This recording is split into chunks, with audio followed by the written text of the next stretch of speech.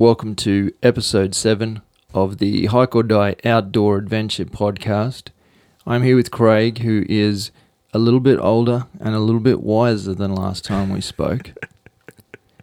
And today we're going to be talking about outdoor adventure and trail safety.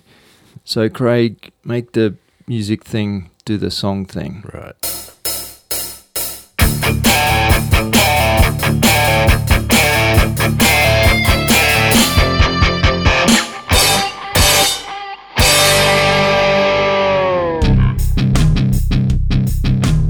G'day guys, how you doing? Thanks for joining us again. Number 7. I still can't believe it every time we click up another number. How you doing, Craig? Good, mate. Thanks. Yeah, good. Yeah, mate. Happy birthday, first of all. Thanks. To you. Do you Thanks, have you do have a beverage? Yep. Shall we? Cheers on that. Cheers, for sure. Everybody, Craig just had a birthday. Thanks, mate. I appreciate that. It's actually his birthday week, so let's continue to milk the shit out of that. What have you been up to? Oh, look, as usual, I take a few days off for my birthday. I don't know whether I didn't know that. I always do. I always try to get away, or I just try and not be at work, make it feel different to the usual. So I had just some quiet time and a bit of time with the family and stuff. Took it pretty easy, to be honest. That's pretty good. Have you been getting out at all? Getting outdoors? Oh, yeah. I've had family in tow the whole time, so It's been pretty hard to go and do anything serious at the moment. But certainly been out in the sun a fair bit and enjoying the outdoors, man. Oh, that's all right. Yeah. I spent the entire afternoon at the archery range this afternoon, and I was the only person there. Oh, wow. The whole place was empty. Yeah. Except for me, and I was there for nearly 2 hours. All right. And just trying to tune my bow in. And so I bumped the bit where the it's called the arrow rest. I bumped where the arrow kind of sits on the bow. Yeah. So it was completely, it was loose, which means that when I tighten it back up, it was no longer accurate. Oh. So then I had to, take 5 shots, move it, tighten it, take 5 shots, and just try and get the grouping back. And what started to happen after an hour and a half is then I started to get tired. So my form started to go downhill. So then I couldn't really trust the groupings anyway, if you know what I mean. So I just ended up getting it roughly to a decent spot, and I thought I'll go back fresh in a couple of days or something, and then just see how close I was. Yeah. Well, it was nice to be out, but I'm going to pay for it tomorrow. My back's going to be sore. Gee. So how do you trust that you're not going to knock it again? Like, what's that all about? Oh, that was... I actually tightened it against my backpack, and it moved it was just a silly mistake. And it's like your sighting, is it? Well, it's not the sight itself, but it's the bit that the arrow leans on. Yeah. Yeah, a bit technical, but anyway, critical. It's absolutely critical. Yeah. So, but it's good fun. Sounds good. My archery range is not an indoor range. It's actually out in the bush, so you can either go to the practice range, which I did today, but they also have these other courses, which are almost like golf courses that go through the woods. Oh wow! So you shoot at one target, go collect your arrows, and then go to the second one, and then the third, and you just zigzag for about a kilometre through and there's 3 different courses. It's really cool fun. Yeah, it's good. Sometimes I run between targets, so I'll get my arrows and I'll jog to the next one, and then by the time you've done 15, 16, 17 targets and you're running in between, you're getting up a bit of a sweat, and it's just harder to kind of find that zen spot, which is what I'm ultimately trying to do under pressure. Is that a unique sort of range, or are they kind of common to have these outdoor sort of shots like that? I'm not sure. My understanding is that there is similar another one like that, in fact, just around the corner from you. There's one around here. Really? Yeah. Cool. And a guy was telling me that it's similar. Okay. Yeah, I haven't been there. But no, a lot of times, obviously in suburbia and in a city, they're just going to be a just long shooting lanes, almost like a bowling alley or something. Yeah, But, right. it's good fun. It's good. It's almost like getting out for a hike. Yeah, that's great. Speaking of which, I did get out on that public holiday and spent half a day just sitting out in the rainforest. I did a couple of reviews, and I think they're going to work out, so I think I'll probably put them up. But it was just cool. You know what it's like especially when you're by yourself. I brewed up a coffee and I was sitting on the log and I was mucking around with the cameras.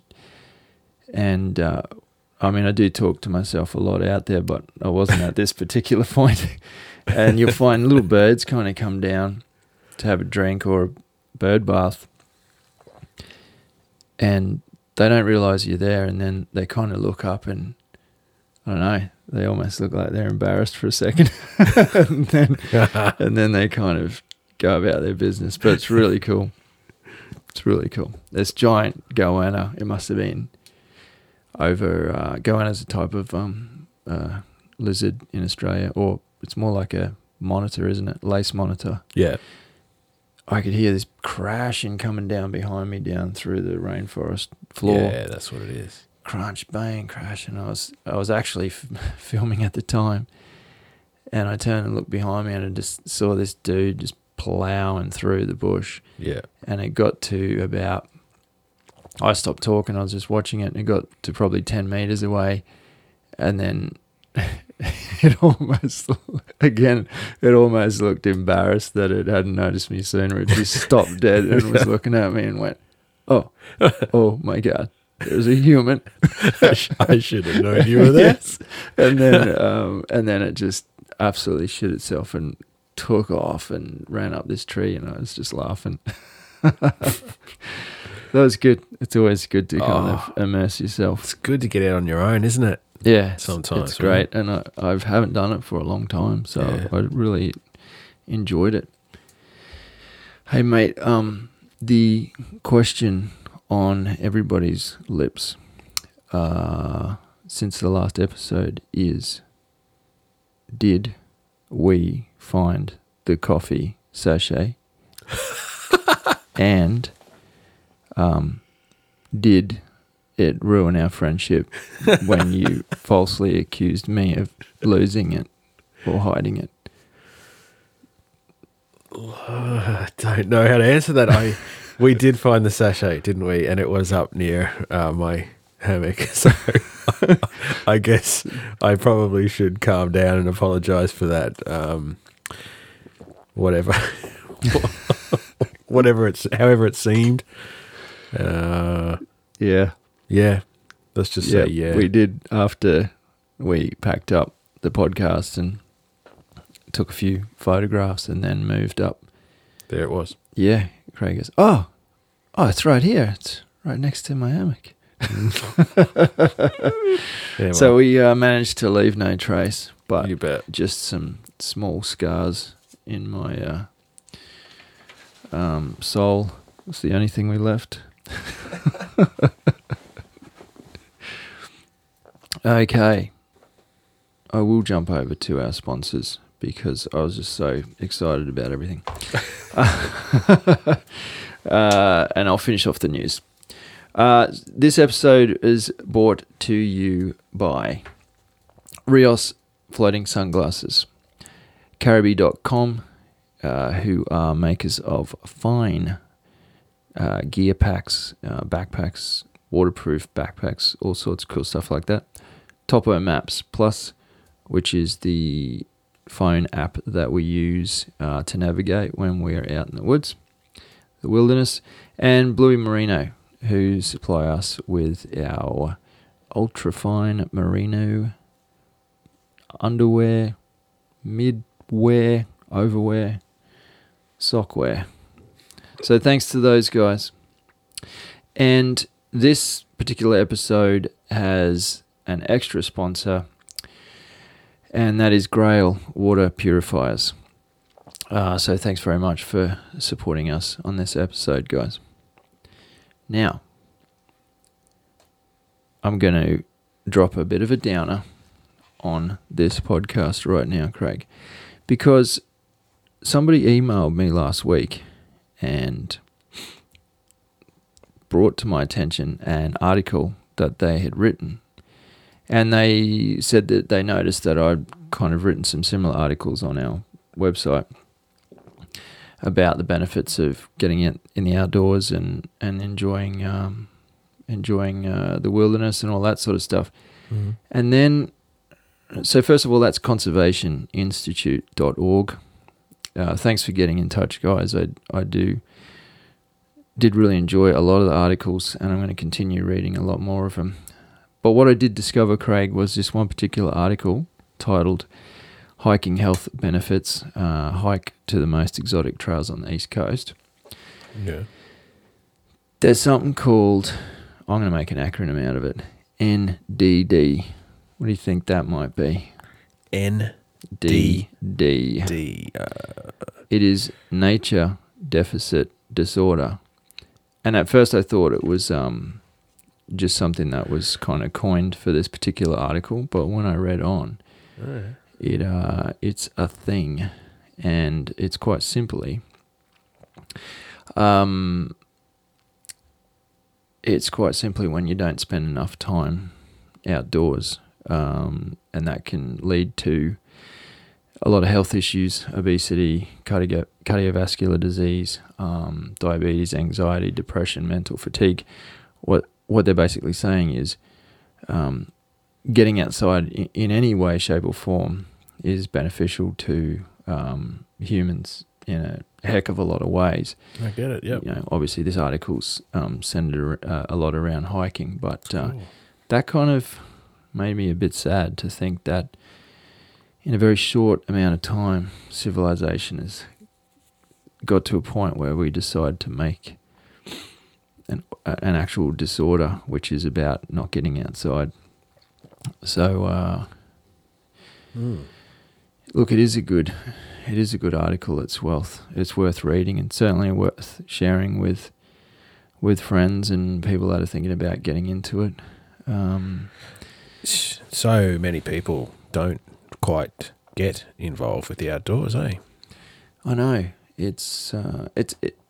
I guess it's easy to get sucked up into work and then every other convenience that we have that doesn't require us getting outside. Yeah. And that just kind of hit home that. But look, as I said, it's really worth a read. I'll put a link to it in the show notes. If you are new to the podcast, welcome, thank you. And if you go to hikeordie.com, then navigate your way to the podcast page. There is a list of all the episodes that we've done, and you can actually click on the episode you're looking for, and that'll take you to a page where I've listed all of the kind of major topics that we hit, any website references, any shout-outs, any cool videos or whatever that we think are worth sharing with you guys. So, just bear that in mind and enjoy. If there's ever anything I miss on there, just hit me up somewhere on social media and say, hey, you spoke about this thing and you didn't post it. Do your job properly and get it on there, you fool. I guarantee someone's going to send me a message like that. Yeah. Last episode, mate, that apart from the great coffee sachet saga of 2018, it stirred up a bit of conversation. And I mean, I knew it would. It was kind of meant to, right? Yeah. For those of you who haven't listened, it was about leave no trace, trail etiquette, all those sorts of things about sharing the outdoors.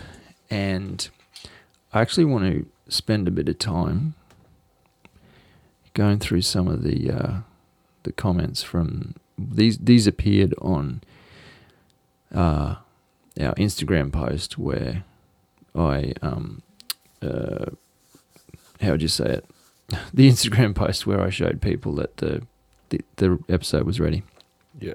So, the girl with crayons writes, you refer to this podcast as possibly a bit negative, but but I see nothing but positives.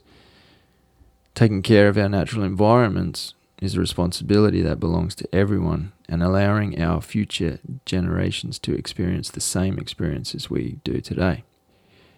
Your adventure is not going to be ruined by having some planning and care. Experience is the best souvenir. Great episode, guys. Thank you very much. Yeah. Firstly, for that. I think I might have mentioned it during the podcast. In fact, I'm almost positive I did, but we certainly mentioned it beforehand on that topic. Is it something that we want to get into? Because we were worried that the whole episode might just be me complaining. about everyone else. People. Yeah. About everyone else except me. Yeah, yeah. And, well, I'm glad that some people took the positive side of it. Yeah, that's good. Fantastic. It's good to hear. Now, 8, Adam 8, numeral 8, Adam numeral 8. Simply asked, is leave no trace possible? Which I thought, wow, that's a heavy question, man. Like, you really put it on me, I thought. Because I understand the context of that. So I replied, a really good question. And my reply to that was, I think there is most definitely varying degrees of leave no trace. It takes effort, but I think it's possible in the majority of situations. If we're aiming for 100% leave no trace and we don't quite get there every time, well, I think it's better than not aiming for that at all and not getting close. We've got to try, right? Yeah. Adam then came back to say, I would argue my opinion, but a vast majority of humans can't be trusted with the beautiful landscapes, it seems. Leave no trace is a good goal. Yeah. I said, then that's not an argument, that's a fact. Usually the one walking out of the wilderness carrying other people's trash in my pockets. We just have to keep fighting the good fight. Thanks for the comments. It's really, it got people thinking if that's what the purpose was, then we've succeeded. So I really appreciate people giving us that feedback. Any thoughts on that, Craig? Oh, it is good to see people talking about this stuff because I guess you have to have a little bit of a discussion about this stuff or it just gets overlooked. Well, yeah, and I often think about this podcast and I think, obviously, it's just us channeling our opinions based on our own experiences. But at the same time, if we're not throwing a bit of spice in there, then essentially it just becomes us having a conversation about nothing, really, Yeah, well, I guess there are some people out there just, making a mess of the place and it's upsetting. So if we don't sort of have a little dialogue about it, we don't know what each other's thinking or how we can, you just address it better. Yeah. So that's good. Very good. Again, very good. Thank you, guys. I do appreciate you taking the time to keep those conversations going. I'm going to keep going because I'm not going to do the typical shout outs on this episode. I'm going to continue to go through some really good feedback and questions and queries that we have been receiving since the first episode that I've never really gone into. And essentially they'll be shout outs in themselves, if you know what I mean. I wouldn't even know how to pronounce this. Magellan something. Anyway, 13. This is on Instagram as well. Just found your podcast and just finished this episode. You've definitely got yourself a new subscriber. Keep up the great content. It's a lot of fun listening to you guys teach and to hear what you had to say. It almost made me feel like I was there hiking with you, which was a pretty cool experience since I sit in my car all day for work. I thought that was awesome because that's the episode where one of the only 2 episodes where we've sat out in the wilderness and recorded it. Oh, gotcha. Yeah. So, which is great. I thought that was cool. Yeah, It's awesome, mate. Thanks for the comment. Yeah, we'll keep putting them out as long as they're keep listening. Yeah, that's right. As long as I know people are listening, we just keep smashing them out. All right, I shall continue because somebody on iTunes, and now I don't know if this is a person that also follows us elsewhere. All I know is it's Jubbers or Jubers, Juberrz, and his or her comment was love 'em, and they gave us 5 stars. Thank you. Not only do I appreciate the sentiment of that, but it really goes to increasing the ratings, obviously, of the podcast. And you don't have to be a scientist to understand how that helps us rank and all that sort of stuff. So thanks for that. Thanks for the people who have taken the time to do that. Now, his or her comment was, first time ever hearing about these guys. I checked out their first episode and found them super entertaining to listen to. That's awesome. That's I'm not just saying that because I want to hear that for my own ego. I'm saying that's awesome because it's listed on iTunes. Yeah, it's right. Yeah, black and white. I just want to read all the cool shit people have said about us. Very gratifying. Thank you. No, it's humbling. It's cool. All right, I got a really good one coming up here, Craig. I got a really good one. A guy called Jim Denham. Jim, I know you won't mind me saying your whole name because it is your username as well. Jim Denham photo. Where's the first message from him? Bear with me. Here we go. Good stuff, guys. New subscriber here in Lexington, TN. Is that Tennessee? What's TN? Oh, I've got no idea. TN. Oh, wow, this is embarrassing. Lexington. Hang on. He's sitting there right now talking to the computer, to the podcast, going, "It's this." United States, TN. Like something Nebraska or something. Nashville, Tennessee. Oh, right. Nashville, Tennessee. Excellent. Yeah, so Lexington, TN. Okay. It's the opposite. It's confusing me. Jeez, if you're not from Nashville, Tennessee, this is getting super awkward. It's from somewhere in America. No, it says it there. Look, TN. Yeah, Nashville. Okay, I hope that's right. Doesn't matter, Jim. It doesn't matter, mate. We appreciate it. Anyway, he says, I'm new to hiking and love photography. Keep up the good work. I basically wrote back and said, awesome, great. Good to know you are new to hiking. That's exciting. That's when he's come back and said, my longest hike to date is a little over 5 miles, so I'm getting there. Keep in mind, back in January this year, he weighed 365 pounds, approximately 161 kilos. Okay, yeah. In January. Yeah, right. And have since lost 70 pounds, with the last bit partially due to hiking. I've quickly got to plug in 70 pounds because there's some listeners in the metric system. Okay, so he's lost 31 kilos. That makes more sense. Huge. Gee, that's awesome.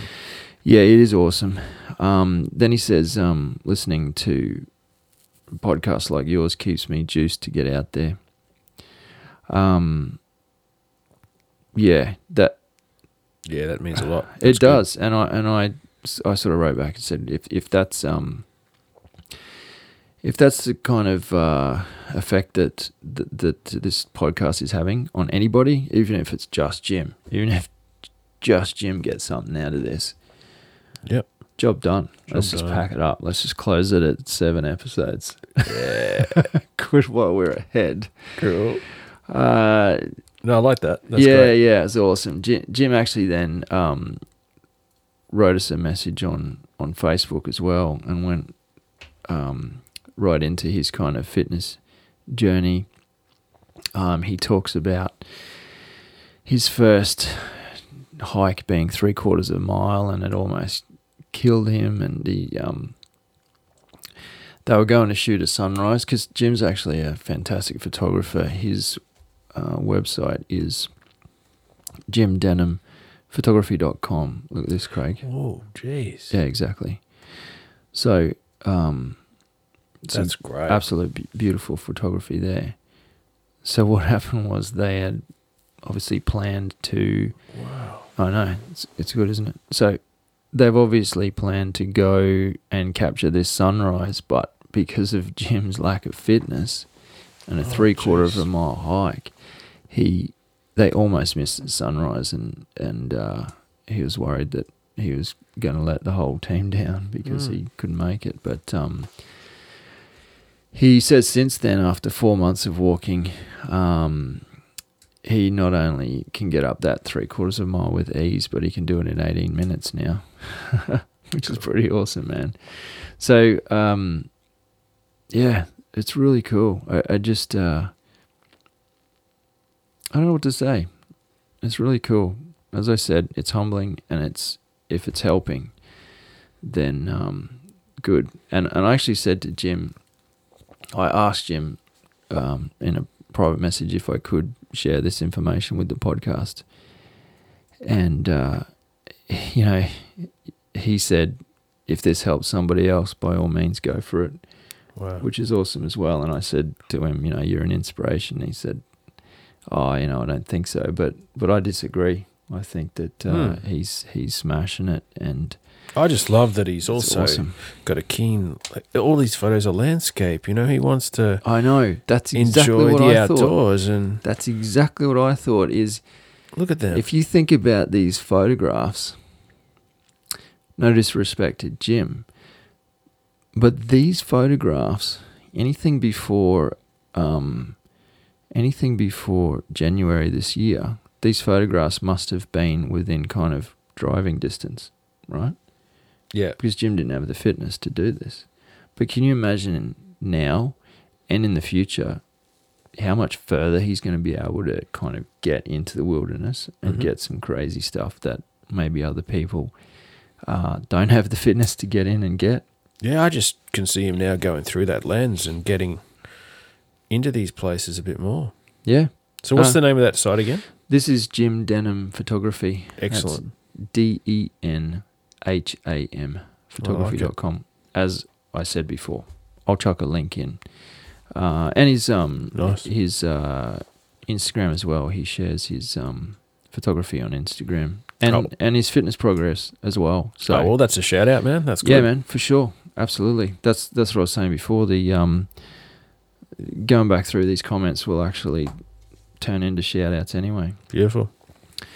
Now, the same girl with crayons sent me a message.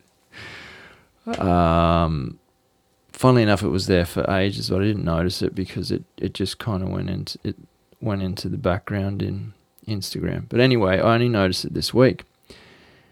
You're going to laugh at this, Craig, because I'm just going to have to read it. Hi guys, I just started listening to your podcast, and while I wasn't sure what to think of your slow, relaxed style, Yeah, there's a bit of that. I soon come to love it. And for the great tangents.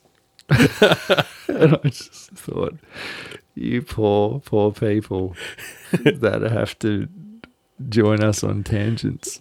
I think that's why the coffee saga was so important to people, because it was a tangent that it just stopped. Podcast stopped, and people were going, no. What happened? I can't sleep tonight. Jeez. Anyway, she says very kind comments like that. She can tell that we're not, we enjoy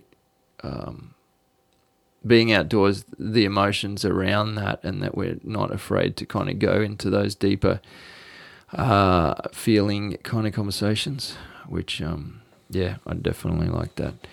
this is another funny comment she makes. I'll admit, I was nervous when I saw your episode titled Hiking with Girls. So was I. And again, exactly the same sentiment there as with the Leave No Trace. It's a conversation that needs to be had. Yeah. And I didn't mind stirring the pot a little bit.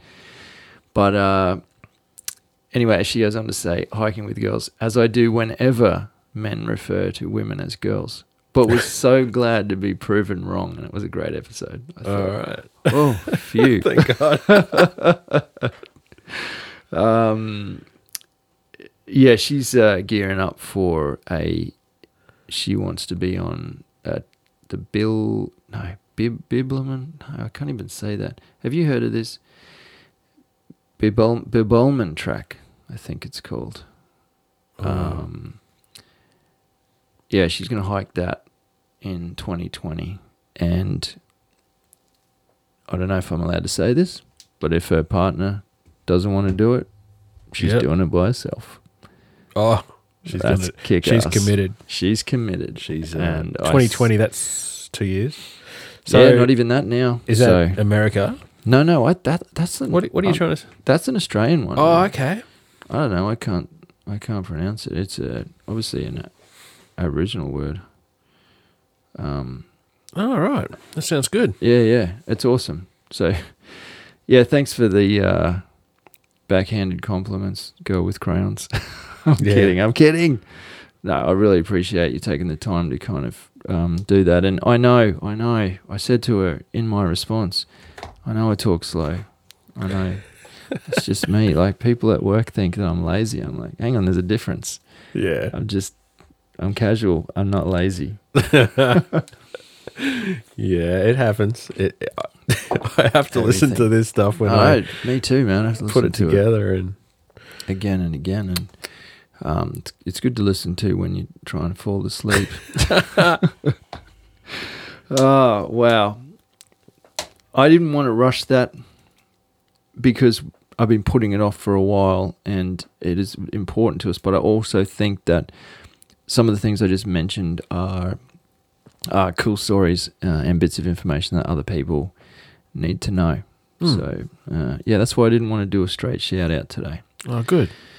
So, if I may, I will continue on to the subject today, which I kind of loosely titled Outdoor Adventure and Trail Safety. Now, the reason I thought this was timely was that in the US, did you say you thought it was just North America? That's what I asked you. Oh, right. Sorry, I wasn't sure. You said, yeah. Look, I think it's the US in general. They have a National Preparedness Month. And this year, maybe it's every year, I don't know, but this year it's in September, which is now. And the website is ready.gov/September. Again, I will link to it. I was having a look through there. We do very similar things here in Australia, but since over 60% of our listeners are from the US, I thought we might as well do something closer to home for those guys and tie it in. So while their kind of website and everything is around, I guess, general preparedness for their, what would you call it, Craig? Over here we have bushfires. We have cyclones. Bushfire season, obviously getting close to summer. Then we have a cyclone season. We often have floods off the back of summer as well. So we kind of tend to break up throughout the year. But I guess in this case, they're focusing on September, getting ready for the rest of the year over there, which is pretty cool. Now, they're obviously talking about everything within the home as well, literally kind of tidying up the yard, I guess, battening down the hatches, making sure they got food and water and alternative power and all that sort of stuff. So we're not going to go into that, but I wanted to kind of do a bit of an angle for being prepared on the trail.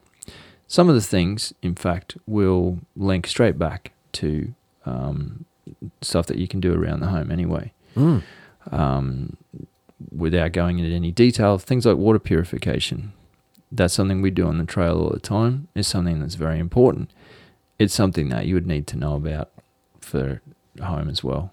If the tap stops running, and you have to get your water from elsewhere, straight away you got a problem if you don't know what you're doing.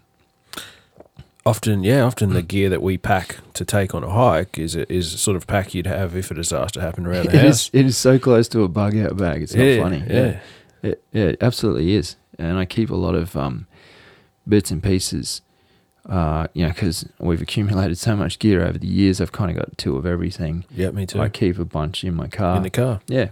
So I've kind of got a mini setup there. If my car was to break down, I'd be fine. Yeah, sure, I'd be a bit hungry and uncomfortable, but there's a sleeping bag in there, and there's other bits and pieces, and a jacket, and all sorts of stuff, Yep.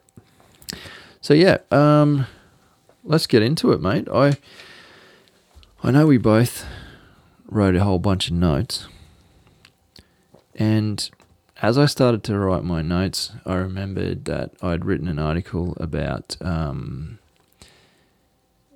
getting into, it was about solo hiking, but it was one component of that article was about safety in general, specifically for solo hiking, but the same goes for anyone walking on the trail, right? Yeah. Now, I just want to read a quick couple of sentences here. This is directly from the article. Safety is often thought of as only the equipment you carry, or to administer first aid, or to keep yourself from harm. That is incorrect. It's much more than that. Safety is a mindset you need to adopt right from the planning phase of your trip through to arriving at home at the end of your journey in one piece. Wow. You need to be asking yourself questions like, what if the weather suddenly changes for the worst? What if I need to spend an extra night out in the wilderness than I planned? Or what if an injury prevents me from making my way home? I took that little snippet out because I think it's poignant to everything we're about to talk about. And we discussed it briefly in a few text messages over the last few days about this is not a podcast about what to do when the shit hits the fan when you're hiking. It's about also, more so, about what to do before you even get to that point. Right. So that maybe 90% of the time it won't happen, but if it does, you've got your stuff in order. Mm-hmm. Yeah. So on that note, the first thing that I wrote down was your own physical fitness and health. That doesn't sound like trail safety at all. But my point there is, if you're not fit and healthy, or if you're not in the state that you need to be in to complete whatever your journey is, if it's a half-day hike, if it's a 7-day hike, if it's a 4-day canoe trip, whatever it is, if you haven't got yourself in a good state for it, straight away, before you even turn up, you are, how can I say it, running a risk. Yeah, it's a risk for sure. Yeah. Yep. So you're already behind the 8 ball. Mm-hmm. You're already, all you need then is a few other unfortunate incidents to accumulate, mm-hmm. and you're in a bad place. Sure. On the back of that, if you are fit and healthy, the experience is going to be greatly increased anyway, right? Sure. So why not get out there and enjoy it? I mean, I definitely know from years of hiking that it's much easier to take a photograph at the top of a ridge when you're not almost vomiting. Absolutely. But I guess I would say if you are struggling with your fitness, just plan a slightly easier trail. You know, make sure you just choose a suitable trail, I suppose. Otherwise, you get yourself into risk there, yeah, for sure. Yeah, well, that's what you're getting at? Yeah, for sure. I mean, that also leads into my next point, which was to make sure that you assess your skills Yeah. and realistically gauge Yeah, sure. where you're at and Yep. where this adventure is going to take you. Mm-hmm. Make sure you can do it. Don't get me wrong, we have more often than not Nearly broken ourselves. bitten off more than we can chew. But it's within that percentage range, right? So it's within that 20%. So we're running at 120%, which is just. And we had all these other things covered too. So Oh yeah, of course, yeah, we were. So we're all right. Yeah, that's right. We covered everything else so perfectly. We had a first aid kit. I was wearing clothing, so good start. Yeah, we're constantly pushing, and I think that's something that Craig and I enjoy. But as I said, push it by 5%, push it by 10%. Don't push it by 70%. Again, that's it's going to start to encroach on your mental fortitude, and once that starts to crumble, there's not much left, is there? No. We've been in some dire situations. They've all been self-inflicted, and we've been up against it, and we've been rained on, stormed on, and I think that just keeping your wits about you, and as you said, Craig, covering off as many of the other things as possible. Yeah, because I mean that's sometimes where the passion and the fun lies, is in that pushing those limits. And I know people want to do that. So, but then you must realise there's a fair bit of risk. And I see too many people getting out on the trail, not expecting any issues. They expect to be able to get home by dark, or they expect no injury to keep them out there overnight. And yeah, so once you start pushing those first 2 points, yeah, you may have to prepare for some. Exactly. There's issues. That is bang on. There's a point that I make in another article, and I can't remember which one it is, where I said, it's as ridiculous as saying, I'm going to drive 3 suburbs away today, or I'm going to drive 100 kilometres today. That's my destination. Let me just calculate the exact amount of fuel that it takes, and I'll put that much fuel in my vehicle. That sounds absolutely stupid, because it is. Because you would know that, what if there's a detour?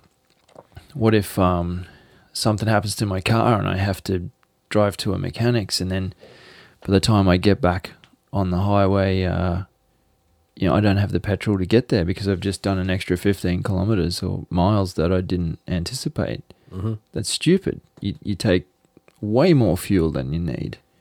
Yeah. It's the same thing. It's like saying, well, it's not raining. I won't take a rain jacket. It's not raining. I don't need it. Yeah. Man, things go downhill. Every time, I've got this thing set up in Google News where I can type in topics. So when I go to Google News, I see all the stuff I'm interested in. And one of the topics that I've chosen, or one of the keywords that it searches for, is hiking.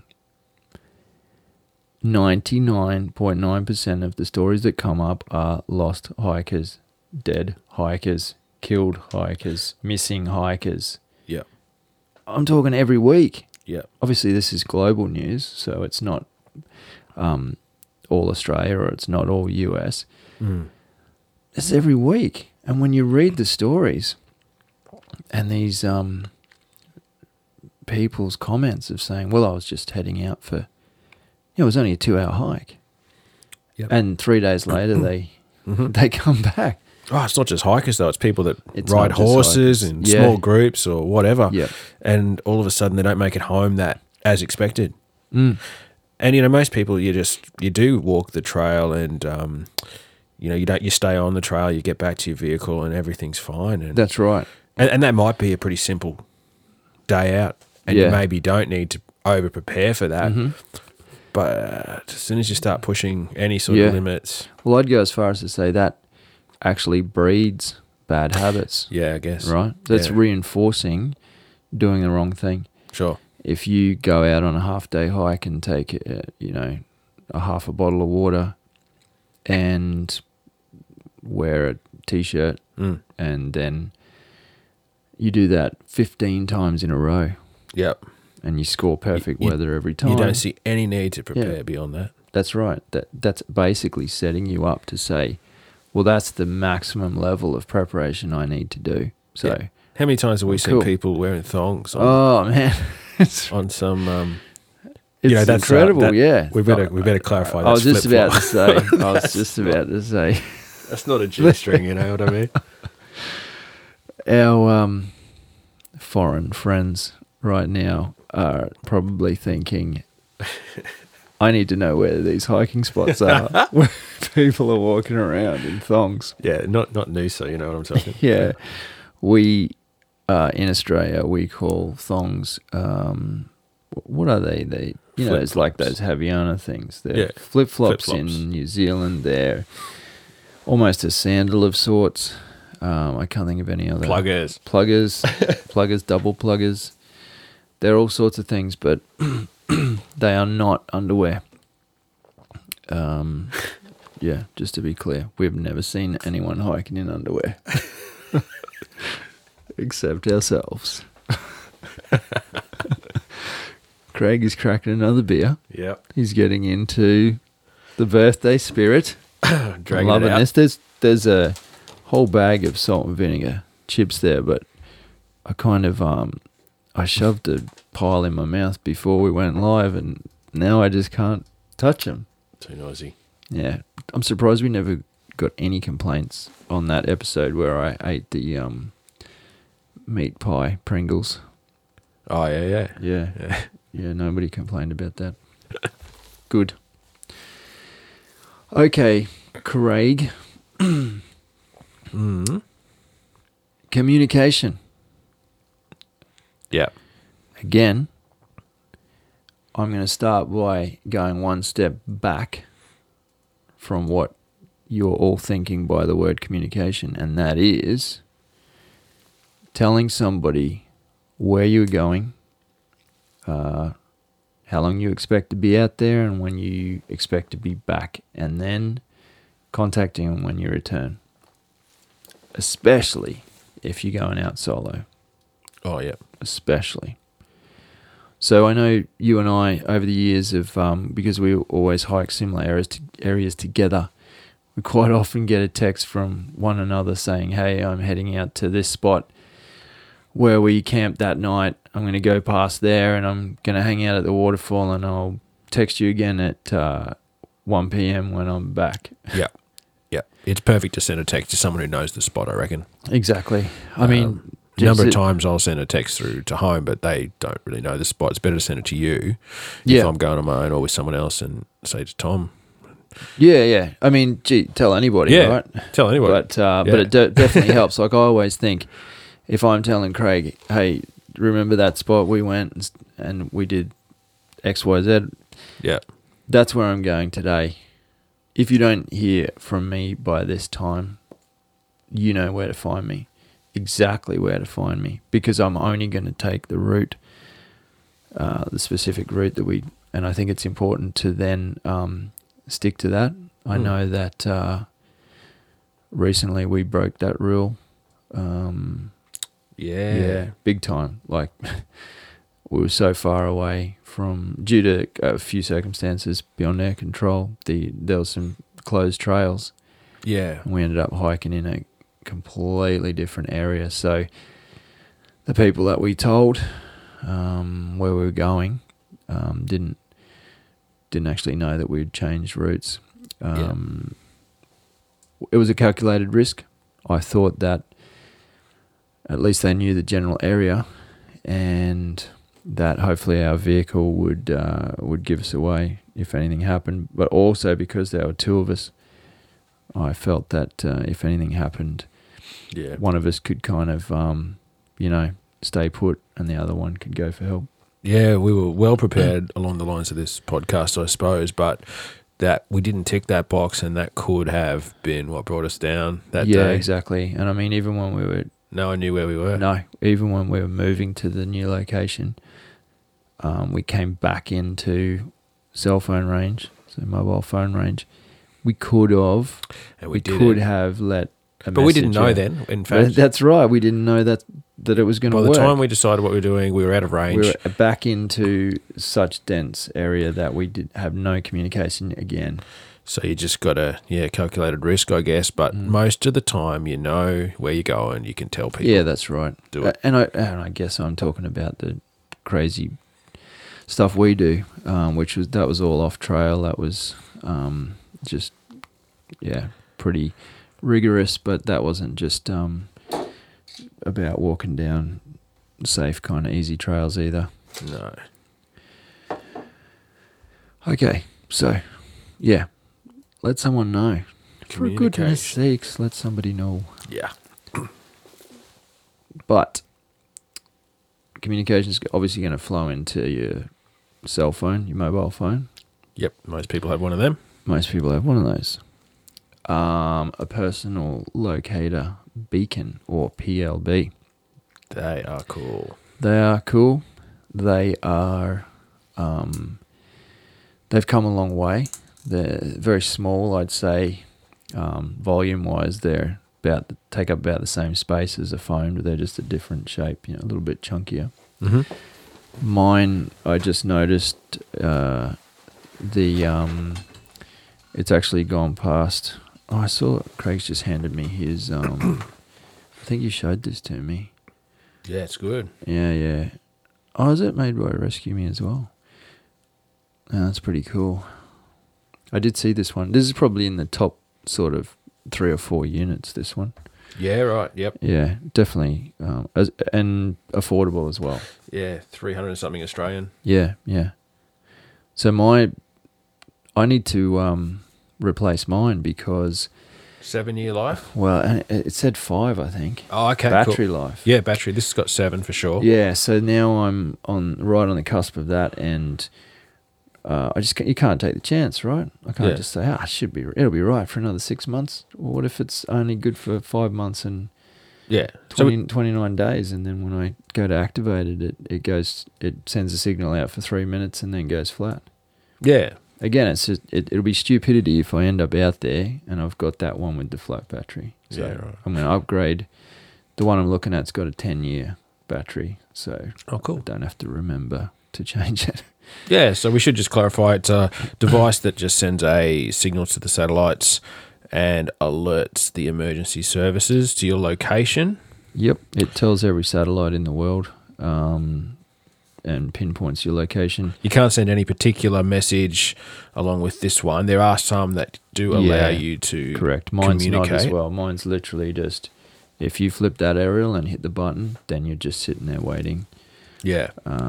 Which is why you need to register them, Yep. so they know who the person is that's putting out the signal, so they can also They immediately contact your That's right. They're next relatives, of kin, yeah. that sort of thing. So whoever you've registered as your next of kin, they'll contact them, I guess, basically to say, hey, This has been tripped. this has been triggered.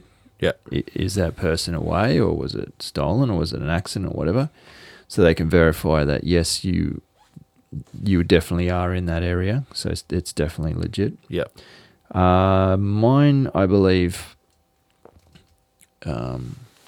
pinpoints you around about 20 meters accuracy or something, but some of them now are within 3 meters, so they've definitely greatly improved Right. those GPS signals. Is this one waterproof, mate? Yeah. I think it is. so. I'm pretty sure it is. And that thing floats that it's housed in. Oh, well, yeah. Better be So it'd be waterproof, because it'd waterproof, be wouldn't pretty shit if it floated, but it wasn't waterproof. Yeah. Okay, let's start that again. Yeah, but it floats, man. So I paid extra for this floating one. Just don't get it wet, all right? Yeah, don't get it wet. If it rains, we're all going to die. It's funny, the one I've got, they make exactly the same model for almost exactly the same price, and one floats and one doesn't. And I mean, we don't even spend, I guess I did use it on the canoe trip, but predominantly we're hiking, and I just think, well, might as well get a buoyant one. I wonder, side issue, but I wonder if in boating, if you're allowed to use that instead of an EPIRB, or whether you still need an EPIRB. It's a good question. I think the boat needs one fitted Yeah, as well. the vessel itself. Otherwise, because there's different types of ones. Whenever you Google PLBs, there's even the company that made mine actually make a more marine specific one. Has a big strobe light on top and everything. yeah. So if you clipped it to your vest or your what do you call it? Your flotation device, it has this massive strobe light that will run for 24 hours. And I hate to be this person that's about to say it, but if you've got one of these things, the best place for it is on your person. Yeah. Do you know what I mean? Yeah. Not as much as in your pack. I know that Yeah, I'm guilty of putting mine in my pack. a lot of the times when stuff happens, you're away from your pack. Mm. Yeah, it's a good point. They've definitely some models have taken that into consideration and made this here has a pretty cool belt loop, and it's a really rugged little pack.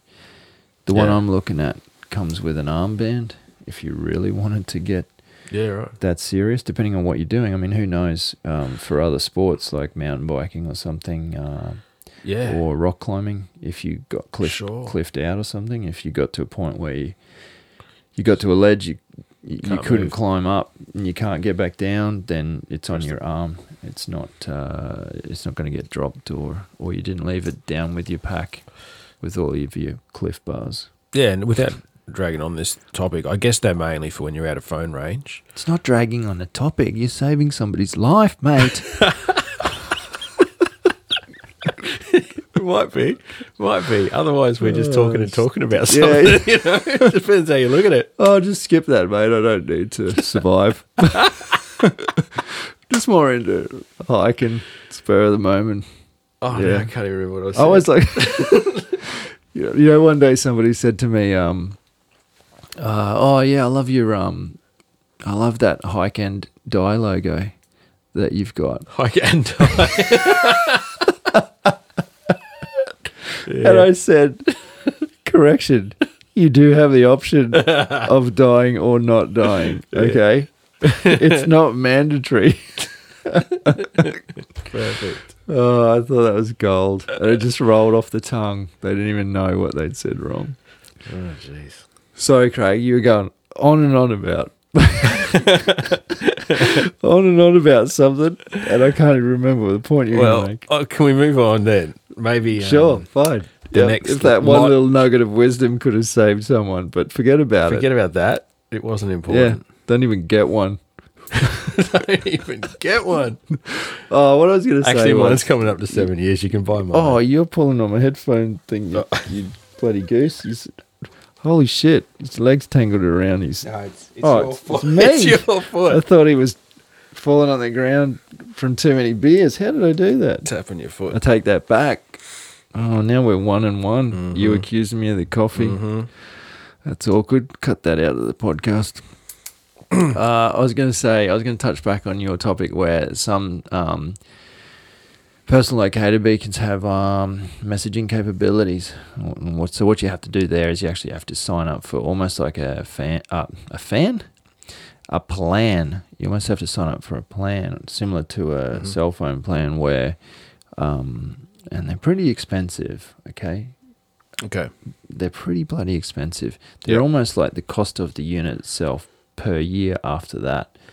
Yeah, since we talked, remember we talked a week or two ago? Weekend about, and I looked into the price of the SAT sleeves. So that's for your iPhone. You have a sleeve. Oh, yeah, right. You told me about that. And it has a large antenna for satellite phone calls. Yeah. But those sleeves are like 700 Australian. Holy shit. And I don't know. I don't think you need another plan. I think you just have to have a SIM in that phone. Okay. Well, how much is a satellite phone? I've got no idea anyway.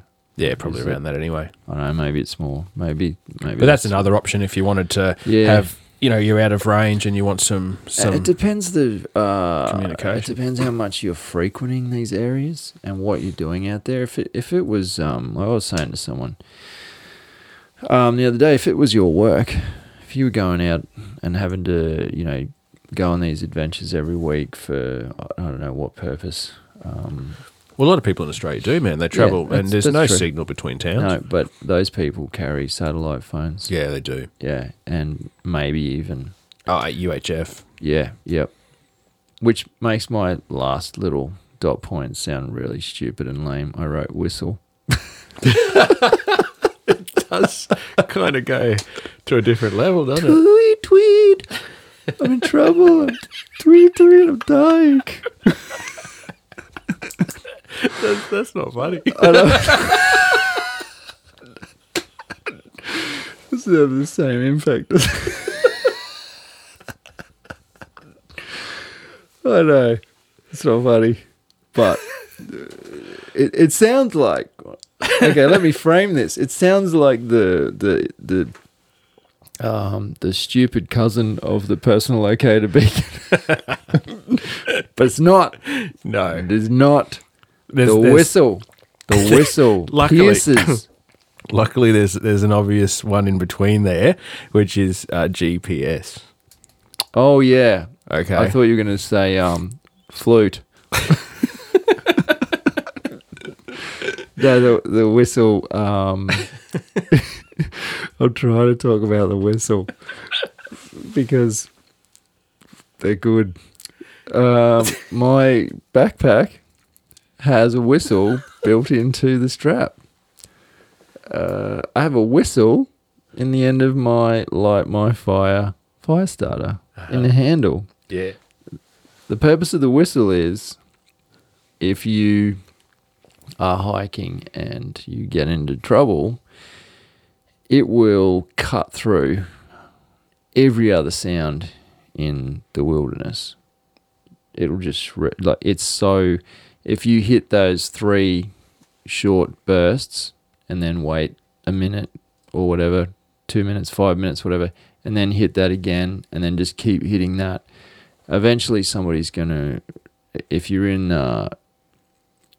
places where other people are frequenting, perhaps you've just left the trail to take care of business, and then you've fallen into a crevasse or something. Hopefully you're not going to be too far from the trail, and eventually someone's going to walk past and they're going to hear that. It's a very distinct noise. There's no other reason for those kind of whistle noises to be in the forest.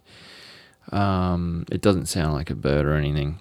They're the old school, way of getting help. I love to say that my main pack has one on the chest strap. Yeah. So even if I break both my legs and my arms, I can still just lean down and as blow long as that you whistle. kind of, even if you kind of broke your back, you'd almost just be able to still get your almost face get down there. Yeah. But it's pretty good, Maybe. actually. I was surprised to see that there. So the little clip that you've yeah, seen it, right? The what do you call it? The sternum strap. So the little clip, the clasp for it has a little whistle built in, which is very. Yeah, I I've don't got know a if you- couple of different packs with that. Have which you? I think's All right. cool. Yeah. I didn't have it on my My- earlier packs, so I thought it was pretty clever. Yeah, no, the Tasmanian tiger has got that. Has it? Yeah, it's pretty awesome. Makes sense. And I think that, wow, hope I don't speak out of turn here. I think that Caribou pack has got it. That Patriot one that I was wearing on the last hike. I'm almost sure that's got a whistle built into it. Hope we never have to use it. Yeah, except for kind of tunes around the campfire. Yeah. I want to get another drink. Craig, do you want to talk about clothing or something? Right, yes. I can. You get a drink. So, yeah, obviously, communication. Yeah, I don't know how we can tie that into clothing. Before you tie it into clothing, we didn't really touch on the GPS, mate. And then what happens when shit goes flat? Yeah, well, let's just say that most of us now carry a GPS. And I think the topic is navigation more than communication. Yeah, that's right. I have written it down. So later. let's move to that. Yeah, let's do exactly that. Do you want to skip clothing? At the moment. Okay, let's go to come back to it. navigation. So, yeah, obviously... Hold it right there, Craig. I'm going to ruin this party again and say, before you even hit the trail... Before you even hit the trail. Before you even get in your car, No. you should be on Google Earth and websites like Wikilocs and planning out your trip. There you go. I said it. Cheers to that. Yeah. Happy birthday. Thanks, mate. Yeah, I guess so. Navigation's all about knowing where you're going and how to get there. So before that's a lot about planning, and then having the gear to help you make that happen. Physical maps. Physical maps. I find them. I really love the GPS. Right. I mean, we probably would have died a few times without it.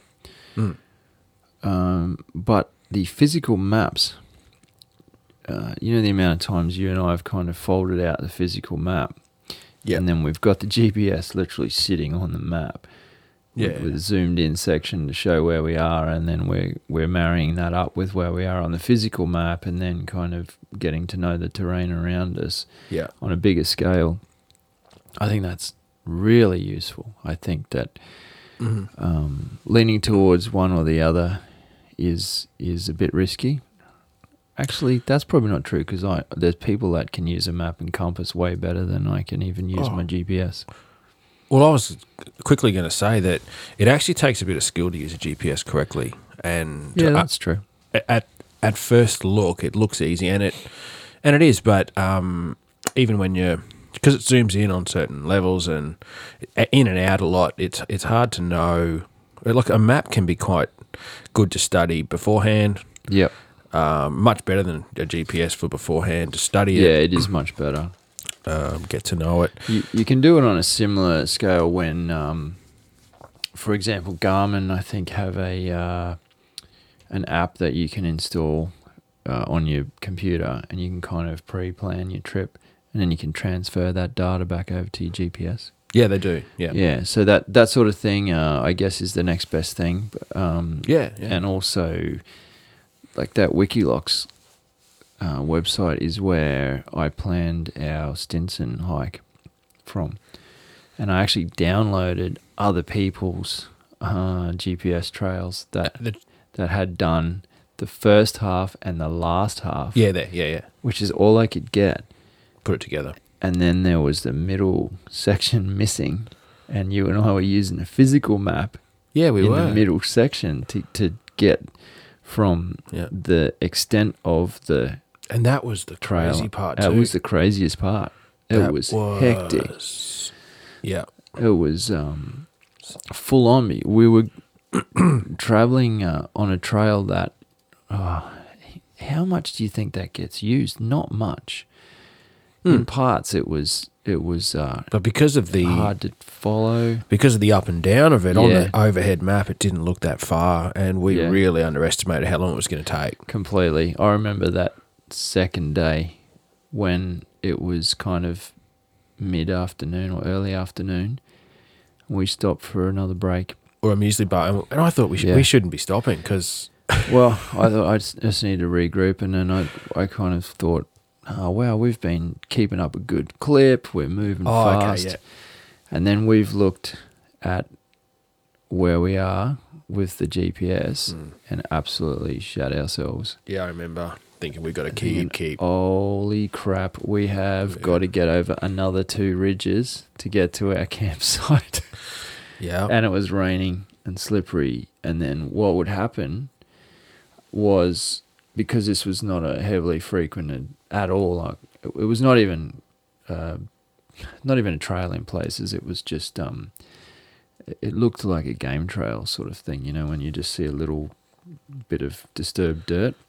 And we lost ourselves a few times, but then you would get to a particular place where, without exaggerating, a 100-foot or more, 150-foot rainforest tree has fallen over in a storm, perpendicular to the trail, and you've either got on the way down, it takes down another 15 trees, and it brings down vines and all sorts of stuff.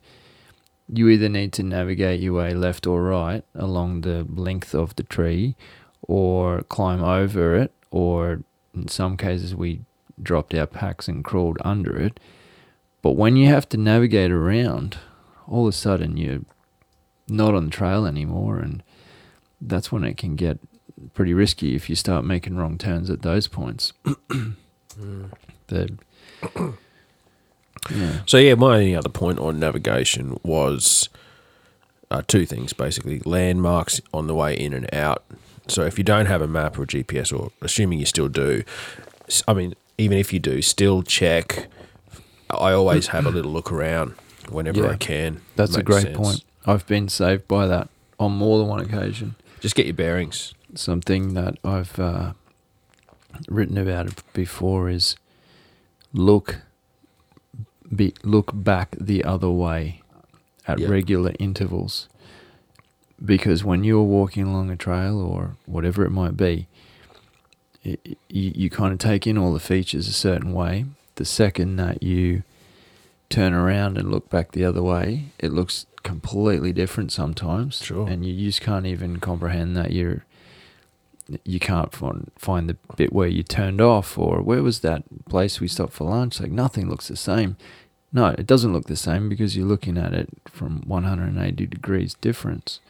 So I do like to kind of every now and then just stop for a second, swing around, look back down the trail, pick out a few features, and then keep moving along. Yeah. I know we talked about this in the last episode. The cans, so the piles of rocks, and that one time that Jeremy and I were hiking back down that canyon, down the river, Gorge, Coomera. down the gorge, and we were coming down at a real, like, we got up early that morning, we were coming down at a real pace, and I just looked over to the right and I saw this pile of rocks and I thought, that's interesting.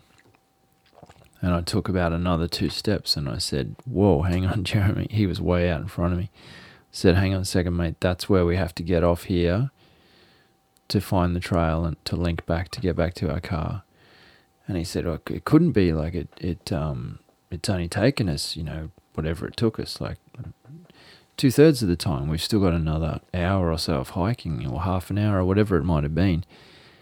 And I said, no, I specifically remember the amount of rocks and the shape of the rocks and where they were, and that's it. And sure enough, we looked 3 meters into the bush and there was the trail. And honestly, if we had gone past that and kept plugging along for another hour, then we would have gone for another hour thinking, oh, we better keep going, and then we better keep going. Yeah. I don't think at any point we would have thought, well, let's turn around and go back. Yeah. So yeah, I'm grateful for that Little landmarks, and that's how those hippie that put that pile of rocks there.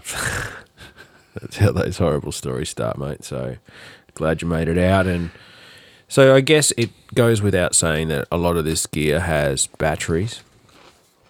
So make sure you're charged. I've had a lot of gear fail, batteries fail on trips, and so I've got a really good quality power bank, despite the little bit extra weight in the pack. That thing's heavy, man. It is. It's good.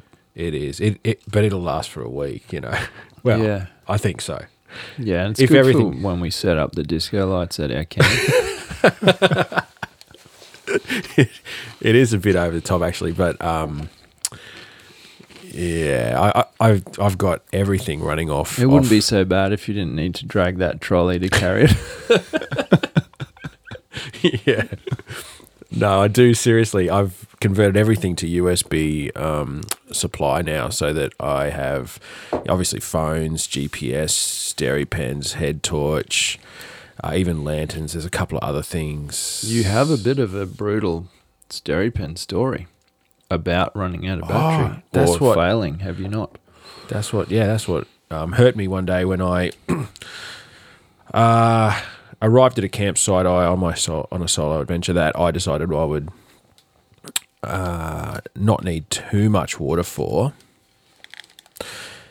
but just knew that there was a lovely stream at the bottom of the hill, and it's a decent hill. It's not a hill, man. You've been up, haven't you? Yeah, I've been up there. It's steep. Holy heck. Yeah, so, and I kind of had some water, but I thought, what I'll do, I've got here in heaps of time. I'm on my own, I've got nothing important to do here. So what I'm going to do is run down and grab some dirty water and sterilise it a bit while I'm there and bring it up. So I left the campsite with no water but an empty bottle and decided to just hike down, take my pen and clean up the water at the bottom. Sorry to interrupt, but we will go into Talk details about what a SteriPen is later. So Yeah. it's just a way of purifying water. Sorry, mate. Yeah. Continue. But if anyone from SteriPen is listening, there is no indicator on it. When you I can turn the thing on, and it has. If anyone from SteriPen, of course they're listening, mate. Everyone listens to this. Yeah, that's actually not why I was saying it. I just feel like telling them that. I know what you mean. No, for sure. I think there was no even because what happens is it works and it comes up that it's fine, but once you start to stir the pen in the water, it just turns off and there's not enough charge to actually do the thing it's got to do. And so you're supposed to stir this thing in the water for 30 seconds and then you can drink it. And I got down there and I had no battery in this SteriPen, and they take these little tiny camera batteries, which are quite those C3s or C2s or something. Yeah, they're weird. They're quite yeah. And I actually had some in my bag. I seriously brought a spare set on top of the mountain. On top of the mountain, and thought I was fine to travel down. But so then I tried to hike back up with dirty water because Tom has scared the hell out of me never to drink dirty water, right?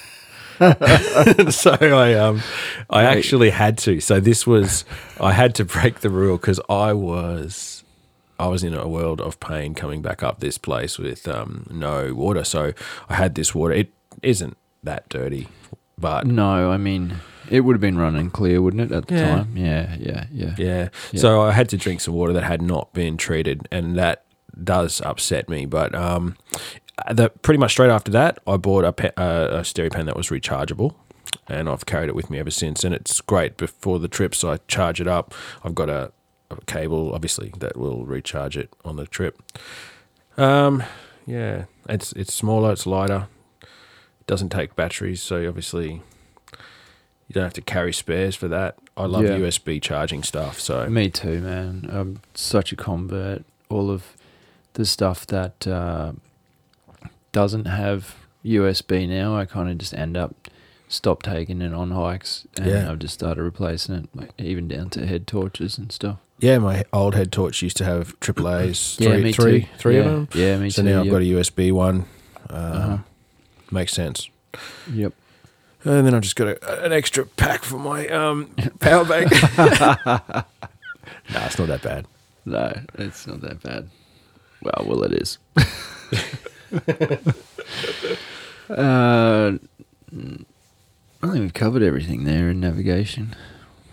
As you guys know, because we mentioned it, we're sponsored by Topo Maps Plus. This podcast is, rather. And it's an app on a phone. What's unique about it is every time we tell someone that, they freak out because they say, as soon as you get out of mobile reception, it's useless. It's actually not the case, because it connects to the satellites, and it still can show you where you are on the map. It can, and I tested it in a very remote area on that trip, actually, that we did. This is a perfect time to mention it because it's a larger screen, than my GPS. Screen. Yeah, it's a bigger screen. It was in colour. It's perfect. It does what it's supposed to do. In some ways, you can leave without a GPS when you've got that. Yeah, since then I have taken it without taking the GPS, because the GPS is. Don't get me wrong, I've got a good one. It's the Garmin Montana 650 T, I think. Yep. And it's great. It's a fantastic unit. It can take photographs and what would you say, geotag them, so you can actually go back later and you can have a visual representation of the places you went to. Anyway, it's really cool. It does everything you want it to do. But it's big. It's like 2 mobile phones strapped together. It's heavy. Big. It's heavy. Yep. goes through the juice, man. Yeah. Holy shit, that thing! Yeah. Like when you plug it in, all the lights in the suburb kind of dim a bit. Yeah. Yeah, it chews the juice, and it does have a little USB charge port. So I have taken power banks before and charged that over multiple day hikes, and I've been very grateful for that. But again, the first time I took that out, I guess I just thought it would last for 2 or 3 days, the battery, and by the end of the first day it was done. And that's not a fault of the device. It's just number crunching, and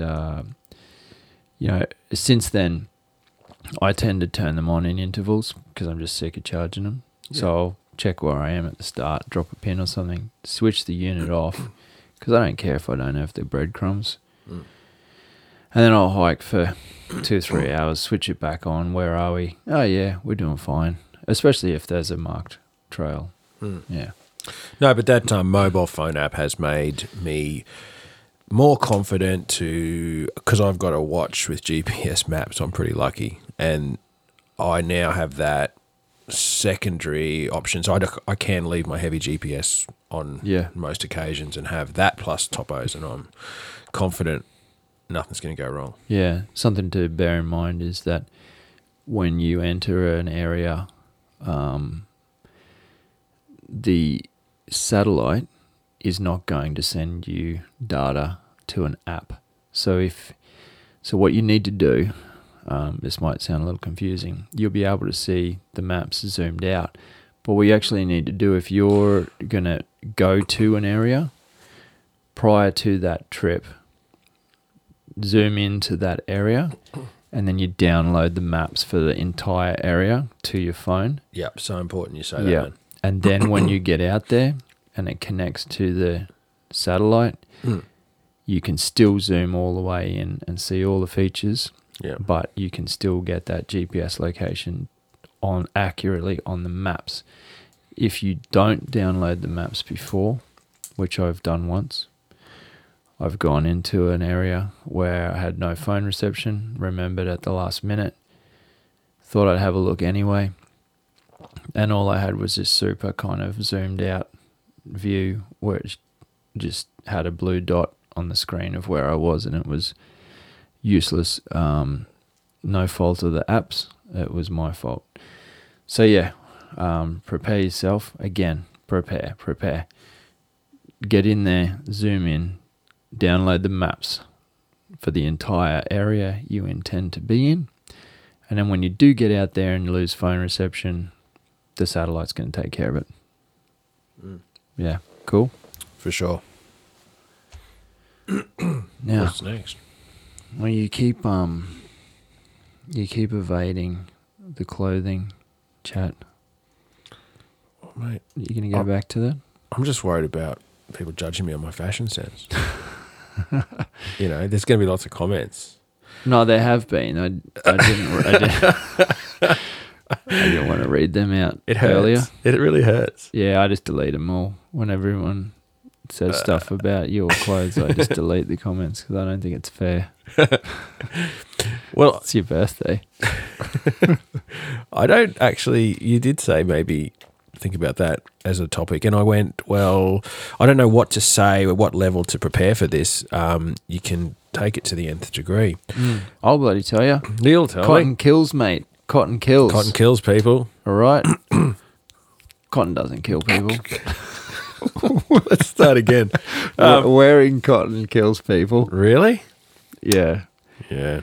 No, if you ever gone for a jog or whatever and wearing just a normal t-shirt, you know how drenched in sweat it gets, and then how absolutely freezing it gets, and that fact that it does not dry. It's no big deal. Maybe on a little hike or whatever, it doesn't really matter. You can wear your jeans or whatever if you want to wear your cool jeans. That's fine. But it is a problem because people who are unprepared and get caught out in bad weather can very, very, very quickly find themselves in a bad place if they're wearing cotton Okay. or something similar. So I'm glad we're on the same page where you're heading is that for survival properties, probably the merino clothing. Yeah, you want to be sticking towards, my opinion would be, definitely, if you've got the budget, you want to have base layers of merino, even outer layers of merino. Why not? Yeah. Merino socks. I've hiked 8 hours up a river, Yes.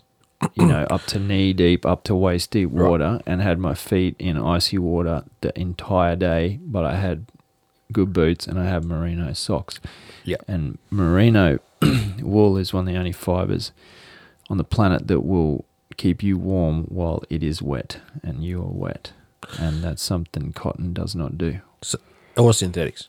So So synthetics won't do it. The beauty of synthetics is, like these pants I got on now, I've got some Helly Hansen pants on, they're going to dry quick. they're going to dry quick, They're gonna really dry good quick. for active wear. Yeah. So, but that's what it was explained to me is that synthetic kind of thermals will keep you really warm at night when you're asleep. But if you have to get up and hike in them, Yeah. it makes you sweat real bad. Yeah, they do. Yeah, they do sweat bad. I don't like them. They don't wick They the don't way wick. No, that a merino. exactly. Yeah, they don't wick in the same way. Almost to the point I find that because I've got a pair of those skins. Those sporting kind of leggings. Yeah. And if I go for a run in them, man, if they get a bit sweaty and they're freezing cold. It's like a radiator. The air pushes through Yeah. the wet. So, sure, it's wicked the sweat off me, but then the air's pushing through and it's Cold. actually cooling me down. So, merino's the go. Yep. On that same hike we were talking about earlier, I remember because it's quite humid, it was in our summer, during the end of our summer, and it was pouring with rain. And there was a point where I kind of made the decision, hiking with my rain jacket on, I was getting more wet underneath from sweating. Yep. So I ended up just taking it off, rolling it up, strapping it to my pack, and I hiked the entire kind of rest of that day, like 6 hours or something, just in a short sleeve merino t-shirt. That was the first t-shirt that Bluey Merino ever sent me, and I've still got it. And I remember just feeling like I was soaking wet, but my core never got cold. It maintained that core heat. My arms got a little bit cold, sure, but we were quite active, and that was okay. I just can't say enough about the merino. It's good stuff. Yeah. So I was going to obviously mention. I was just going to say, look, just pack a jacket, just in case, because most of the time you're out there in your t-shirt, you're out there in your shorts, Chuck it in anyway. you're out there in your thongs, and you may have to spend the night. So a jacket makes sense. It minimum preparedness for a hike is to just take a jacket. I think that would get you through the night. Footwear suitable for the conditions. Sunnies may be important, but what I've found is that in some situations, like just a pair of glasses is really critical for getting through some obstacles and sticks and crap. So it's almost a safety thing. Same as gloves. Like it wasn't really on my agenda at the beginning of our adventures, but I always take a pair of lightweight leather gloves now. Yep. Just in case we've got to handle some stuff, because you don't want to hurt your hands out there. Yeah. No, it sounds soft, but Yeah, I've got to keep them pristine for typing. you know what I mean. Yeah, how am I meant to type emails? No, good point. No, good point. But you know what? Again, we're not. Craig's not talking about walking down the trail like a weirdo with leather gloves. He's talking about these situations, like I mentioned before, where these massive trees go down and we got to navigate our way through thorns and all sorts of weird tropical rainforest vines and everything like that. So Yeah, we've had to make some shelters, and it was yeah, that's right. made a difference. It did. That hike I did the week before last, that little solo thing I did. I chucked just a really light jacket in, and it got to about. So I was in the rainforest, and it got to about sort of 3 in the afternoon, and the temperature dropped by about 6 or 7 degrees. And yeah, I had to put the jacket on. I mean, it wasn't in any danger, but it got cold, man, real quick. You should just have it. If I got, let's say for argument's sake, I got a light shower of rain, and then the wind picked up, all of a sudden, you're starting to get into a dangerous place. Actually, that's what I was going to say about just pack a jacket or pack a space blanket, because if you don't think you're going to need a jacket for your hike because it's daytime, you're likely to get back to the car in time, just have a sort of a survival bivvy or something. Yeah, for those of you new to hiking gear, it's not something... Space blanket's not what it sounds like. Okay. Yeah, I get you. But I think that... It's those crappy, that crinkly silver plastic that you wrap around. It's not something that you wear to... Because just in case. On the space shuttle. Yeah, because I think, like, I haven't got a shelter thing. I haven't got a shelter topic here. So I guess clothing becomes your shelter. You failed, mate. Have you got one? Marking you down. Marked you down. D. So you've got a shelter D topic. Minus. Because I believe that's very important. Goodness. Shelter and sleeping, mate. Yeah. And so I thought... Sleeping gear. Clothing. That's what I'm here for, mate. Don't you worry. What have we got? What have we got beyond? What have got you covered, mate. It's all okay. right. Yeah. Have another drink. All right. Don't wrap your foot around my cleat again. Oh, yeah. I'm not ready to go there yet. I want to... actually, I am ready to go there. No. Layers. Just quickly, to finish off on the clothing. I'm going to do 2 things. I'm going to tell a very unfortunate story, and then I'm going to talk about layering. Can you remind me after the unfortunate story to talk about layering? Okay. Thanks. Sure. I was contacted by a group who were searching for a family member who went into the wilderness, into the mountains as a tourist in Australia, and the weather was perfect. This person was wearing jeans and a normal t-shirt. They didn't have a jacket. They had a water bottle.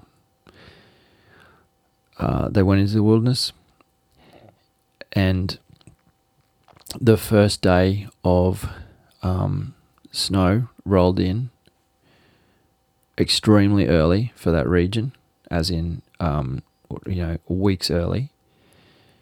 The weather changed. The storm rolled in, and it snowed something like 0.5 meter to 1 meter of snow in 24 hours. That person didn't even have a jacket, and they were wearing cotton. I don't know if they were ever found. I'm not sure about that. I've tried to look it up. But I know after 2 weeks, they were still looking. And this is a bit morbid, I apologise. That's when I kind of thought to myself, they're basically asking me to come and join this search team. And when I kind of dug a little deeper and told them to give me all the details, and then I politely declined. And I know that sounds absolutely terrible, but I knew that at that point they were looking for a dead body. They were not looking for a person who's miraculously survived, right? That's a terrible story. Mm-hmm. But I tell that story because it's I don't know, if somebody listens to this and it just triggers them to grab that jacket or something on the way out, or you know what I'm saying? Yeah. Just bear that in mind, how quickly things change. Mother Nature does not give a shit about you. Yep. She's doing her thing. Yep. Doesn't care when she does it. Yep. You are just existing in her realm, and you don't know what's going to happen. So, it's pretty full on, and but it just spells out a lot of things we've just been saying, and that's about, quite simply, being prepared, right? Yep. Clothing and shelter. It was, clothing. If he had adequate clothing, that doesn't mean expense. It just means the right fabrics, a rain jacket, box of matches, a space blanket, a whistle. We laughed at that whistle earlier. Mm. The guy didn't go that far off the trail. People were looking for him. If he had all the other pieces in place and he's broken his leg and he's laying there and then he's throwing out these whistle calls every 2 or 3 minutes, Yeah. it would be in a different story, right? Mm-hmm. As I said before, these stories pop up all the time in the news feed, and it just scares me that inexperienced people think they can throw themselves out there and come out unscathed. Layers. Thank you, Craig. A slightly more positive topic of layers. What you want to do is not just wear a t-shirt. When I say t-shirt now, I'm talking about an adequate t-shirt. So I'm talking about a quick dry synthetic t-shirt or a long sleeve shirt or a merino shirt. You don't want to have that and then straight on to your heaviest, warmest jacket, because once you start to move, especially under pack weight, you're going to sweat, and it's going to be very, very difficult to regulate. Once you sweat, then you're wet. Again, we're just going around in circles here, but it's not where you want to be. What you want to do is have several lighter layers. So maybe you want to run this is just for argument's sake, right? A short sleeve merino, then a long sleeve over that, then a nice kind of those microfiber sort of long sleeve jackets and with the little collars that pop up, maybe something like that. Then over that, maybe you want to put I'm talking about really cold weather here. You might want to chuck a down vest, or you might want to chuck a long sleeve down, or then you might want to put a outer shell which cuts the wind out so that that's not penetrating through to your core. Mm-hmm. Then when you start to work up a sweat, you remove maybe the down layer, put that away in your pack safely, and maybe you want to drop a merino layer. What I'm saying is you can regulate yourself by dropping layers and adding layers depending on what's happening with the weather and your physical exertion throughout the day.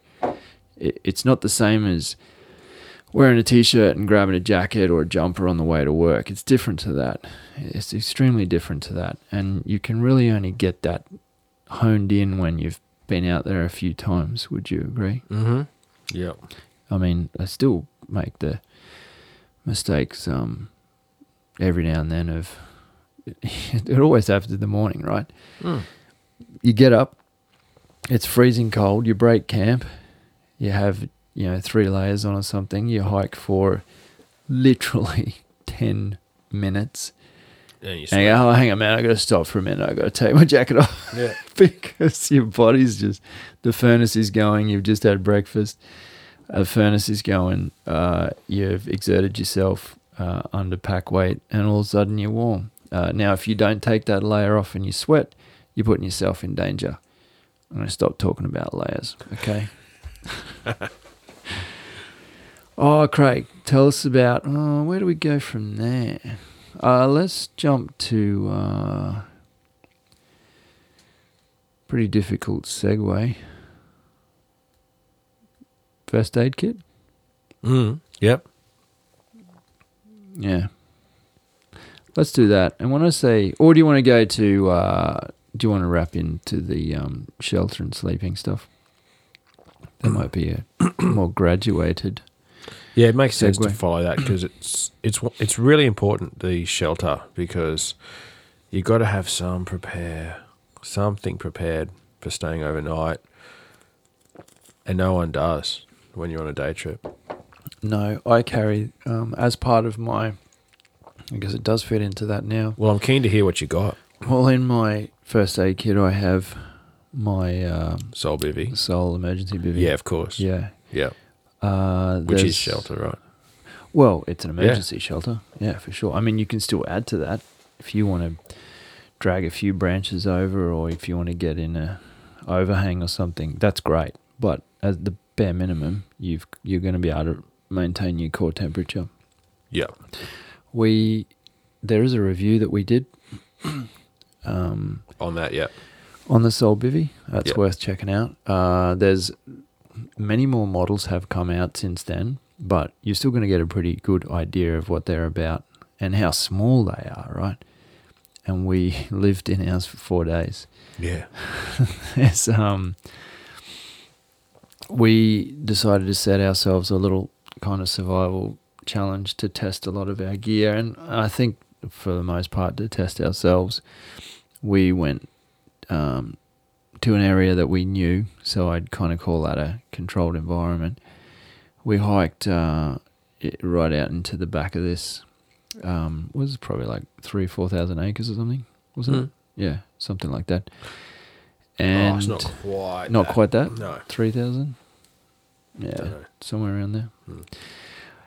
It's a lot, right? It took us a whole day to hike out into this wilderness, and then we just took a survival kit each and camera gear. It was funny because we both carried these massive backpacks, and all our backpacks had in them was the camera gear Yeah, and that's right. tripods and GoPros and Yeah. batteries and all sorts of crap. And the actual stuff that we were carrying for shelter was just in a pouch on our belts. Yeah. So yeah, we ended up sleeping for 3 nights in these Soul emergency bivvies, just to kind of see how bad it would get. And they were fantastic, really good. I mean, we were pretty, I like to think we were pretty clever. We set up, I had one of those cheap kind of rectangular space blankets, and we cut that up and lined the inside of our crappy little shelter. And then we would sleep in the shelter in the Soul bivvy bags with the fire in front of us reflecting up in there. And yeah, we were simmering, right? We were roasting. Yeah, they were excellent. They worked really well. Yeah, yep. They're cool. Check them out. Check out anything like that. I think it's worth just shoving into your backpack, into your survival kit, into your first aid kit. First aid kit. I can see how that fits in with that now. So perhaps it Yeah. can be considered part of that. Mm. What else? Have you got anything else in shelter though? Like, because Well, you I can't mean- take much with you.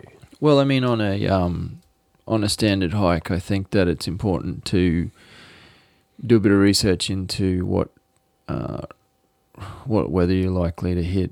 I own a synthetic sleeping bag, and I also own a down sleeping bag, and things can go pretty south pretty quick with a down bag if you Get it wet. get it wet. Yeah. So if something fails with your shelter or you mess up, Yeah. I always have my sleeping gear and all my clothing in separate dry bags sealed inside my pack. So even that hike we were talking about, again, I'll go back to that once more because it was such a good example. We got rained on all day. Our packs were wet. when it came time to set up our shelters, they were pulled from dry bags within the pack, and they were absolutely bone dry. My sleeping bag, bone dry. I put on a fresh layer of clothing, got into a warm sleeping bag. By that time, I was actually pretty cold because the sun went down. I was freezing. Yeah. But I got into 2 pairs of toasty merino socks and my the rest of my gear, and had a fantastic night's sleep. Got my core temperature back up. No dramas at all. Had that sleeping bag got wet, I would have been in big trouble. Yeah, but I guess we're also talking to people who aren't expecting to stay the night, though. You're unlikely to pack a sleeping bag. Oh, in that case, you've got to be reliant on that emergency bivvy or space blanket. Yeah, so I guess that it's really important to know a bit about how to build a shelter. Yeah, I'd say that's a fair call, and I guess I want to plug that into the earlier comment that I made about preparing, and also knowing your limits and understanding your skills and improving your skills. I feel like after we pitched ourselves on that ridiculous 4-day survival thing, and that other one earlier. Oh yeah, the failed one. The failed one. Yeah. So we tried to go out for 3 days, and we made every mistake known to man. With all that rain, trying to build a shelter. Stupid, because in hindsight, it was hilarious. Like, as soon as I got back to civilization and it was warm and I wasn't getting rained on, I could think of multiple ways of avoiding what we did. Yeah. Easily. So we lasted I spot natural. Not even 24 hours, and we were trying to go for 3 or 4 days, and we got rained on, everything got wet, we were wet. Yeah. And we just bailed. I spot natural shelters all the time now. Yeah. You know, where you could have a hollow tree that you could easily build into a camp for the night. And, you know, but I never would have noted that until I had a bit of experience outdoors. So, yeah, I actually think prioritising things, food and water, you can last for 3 days without water, they say. You can last, weeks without food. So priority in an emergency often becomes shelter. Yeah, number one, you know how quickly you can move into hypothermia. Yeah. Just as important as keeping your core warm is keeping it cool. It's wearing a hat. It's grabbing a hat. Mm-hmm. It's understanding that when it's overcast, you're still going to get fried. You're still going to get sunburnt. Yeah. When you're in snow conditions, you're still going to get sunburnt. You should have face protection. If it's not sunscreen, it should be physical protection against windburn and that reflective sun off the snow as well. That, I guess, loops back into clothing again. So, yeah, Craig, a really good point there in knowing what to do, and I don't think I closed the loop well enough there, but what I was trying to say is when we hike now, I have a base level understanding of my capabilities without all the fancy gear. So I kind of know where I can get to without my sleeping bag or without a shelter if something goes wrong. Mm-hmm. I would definitely not go straight into panic mode because we've been there before in a more controlled environment. Yeah. Yeah. Well, this is getting deep. Deeper than I thought. No, look, I knew this was going to be a long podcast. You can't just flippantly blast through these things. Let's continue on the first aid kit, Craig. Yeah, sure. What sort of stuff have you got in yours?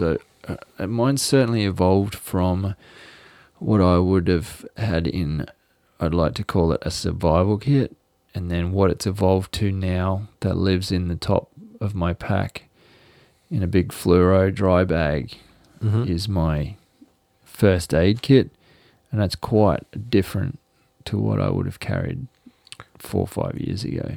Yeah, I hope you say it's quite minimal, really, But it's because much more minimal. we don't. Yeah, I guess my main thing, the number one thing that I consider, the most important thing I consider, is a snake bite compression bandage in Australia. Yeah, it's a fair call.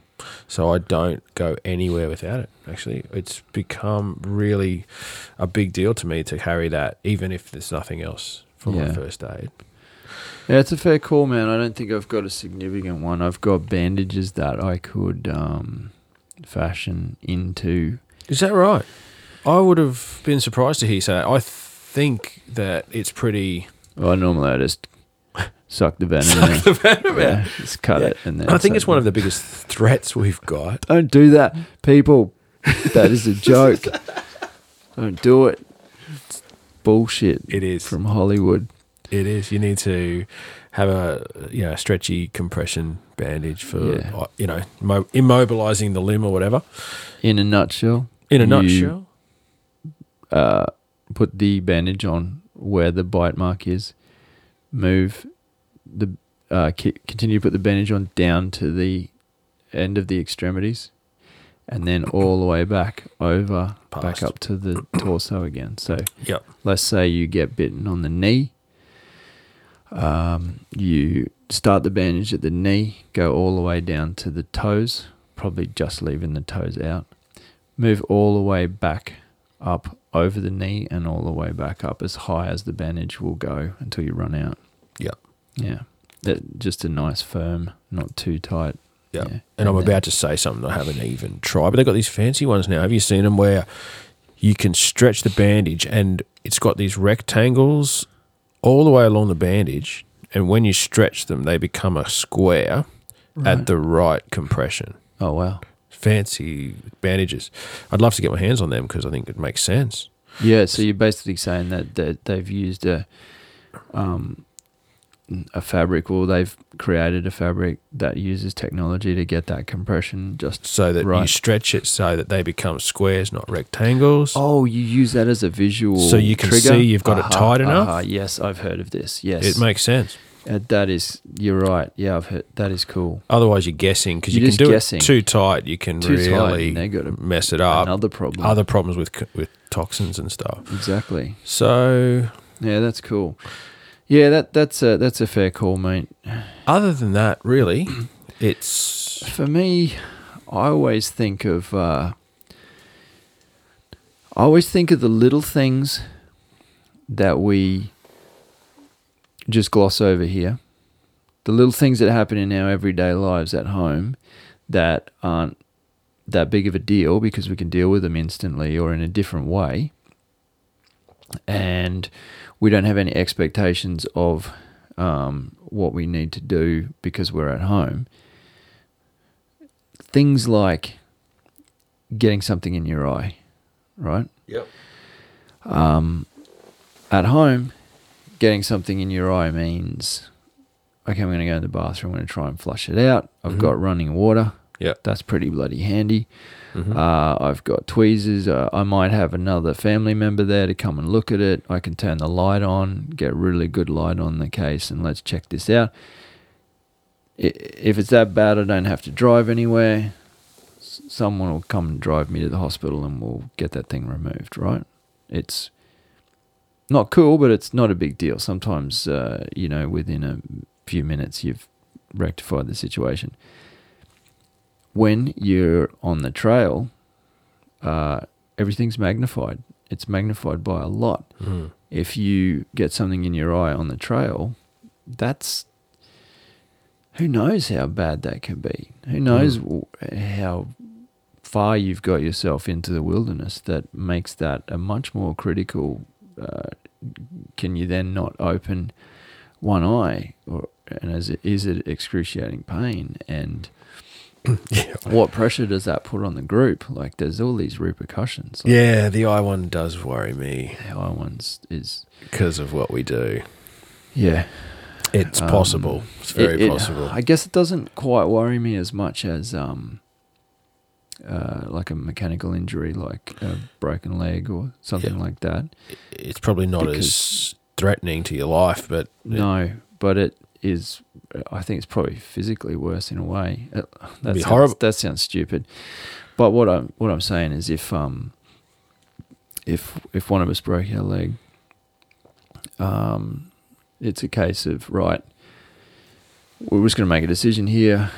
Are you going to? Is the other person going to go for help, or are we just going to both sit there? The other person stays for comfort and morale, and you just hit that personal locator beacon.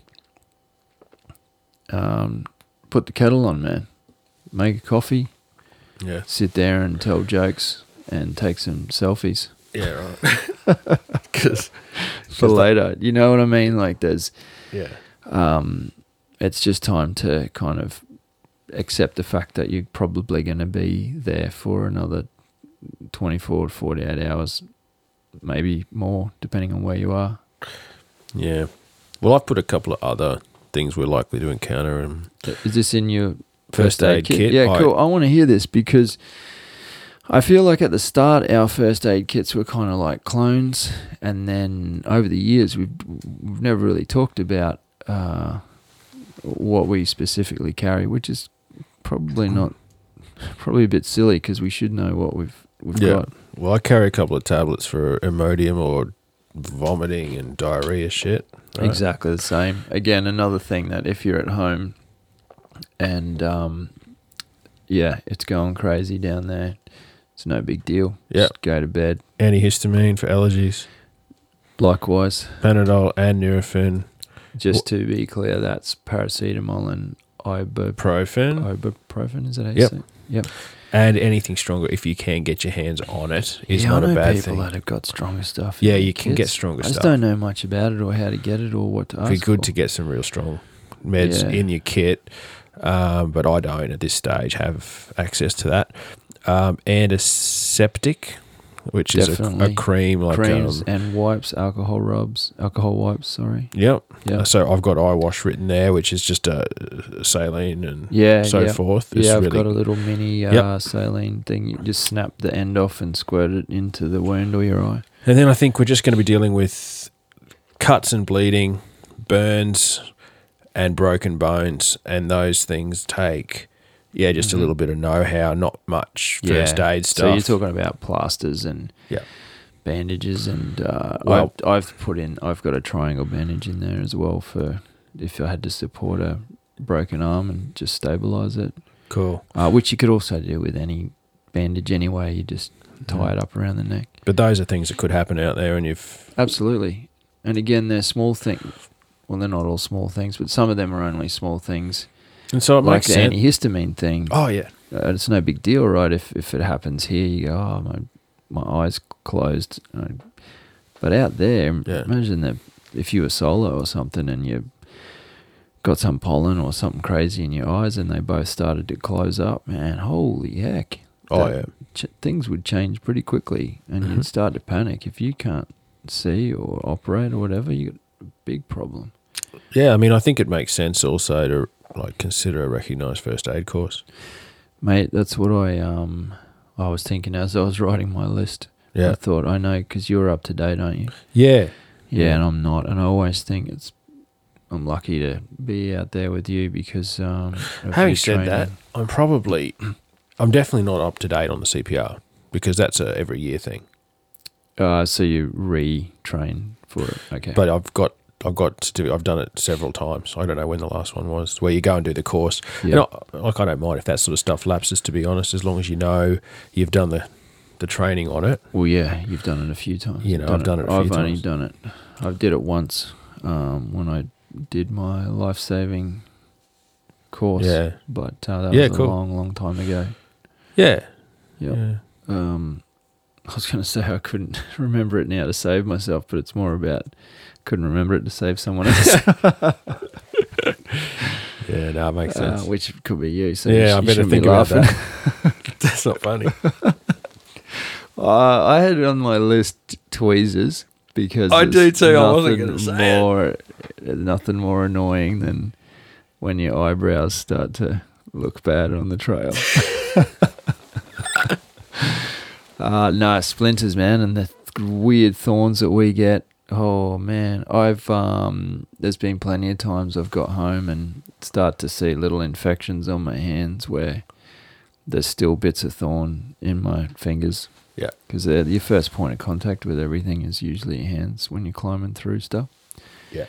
Here's my other one. Here's my wild card, mate. And Okay. you'll know exactly why I've got this in there. Is it ticks and leeches?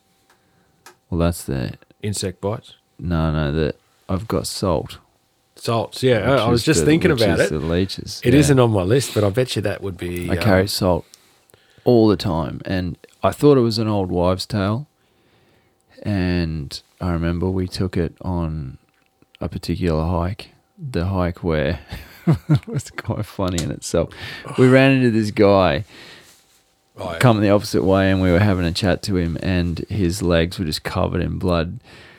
And he goes, "Oh yeah, the leeches are really hitting me today." And I was kind of thinking, "Wow, man, he should have been more prepared." And then after he went past, we kind of checked ourselves a bit, and underneath my gaiters, for anyone who doesn't know, the gaiters are those kind of heavy canvas things that you run sort of from just below the knee down to your boots, and they're really handy for saving your legs from brush, thorns, anything just going past your shins.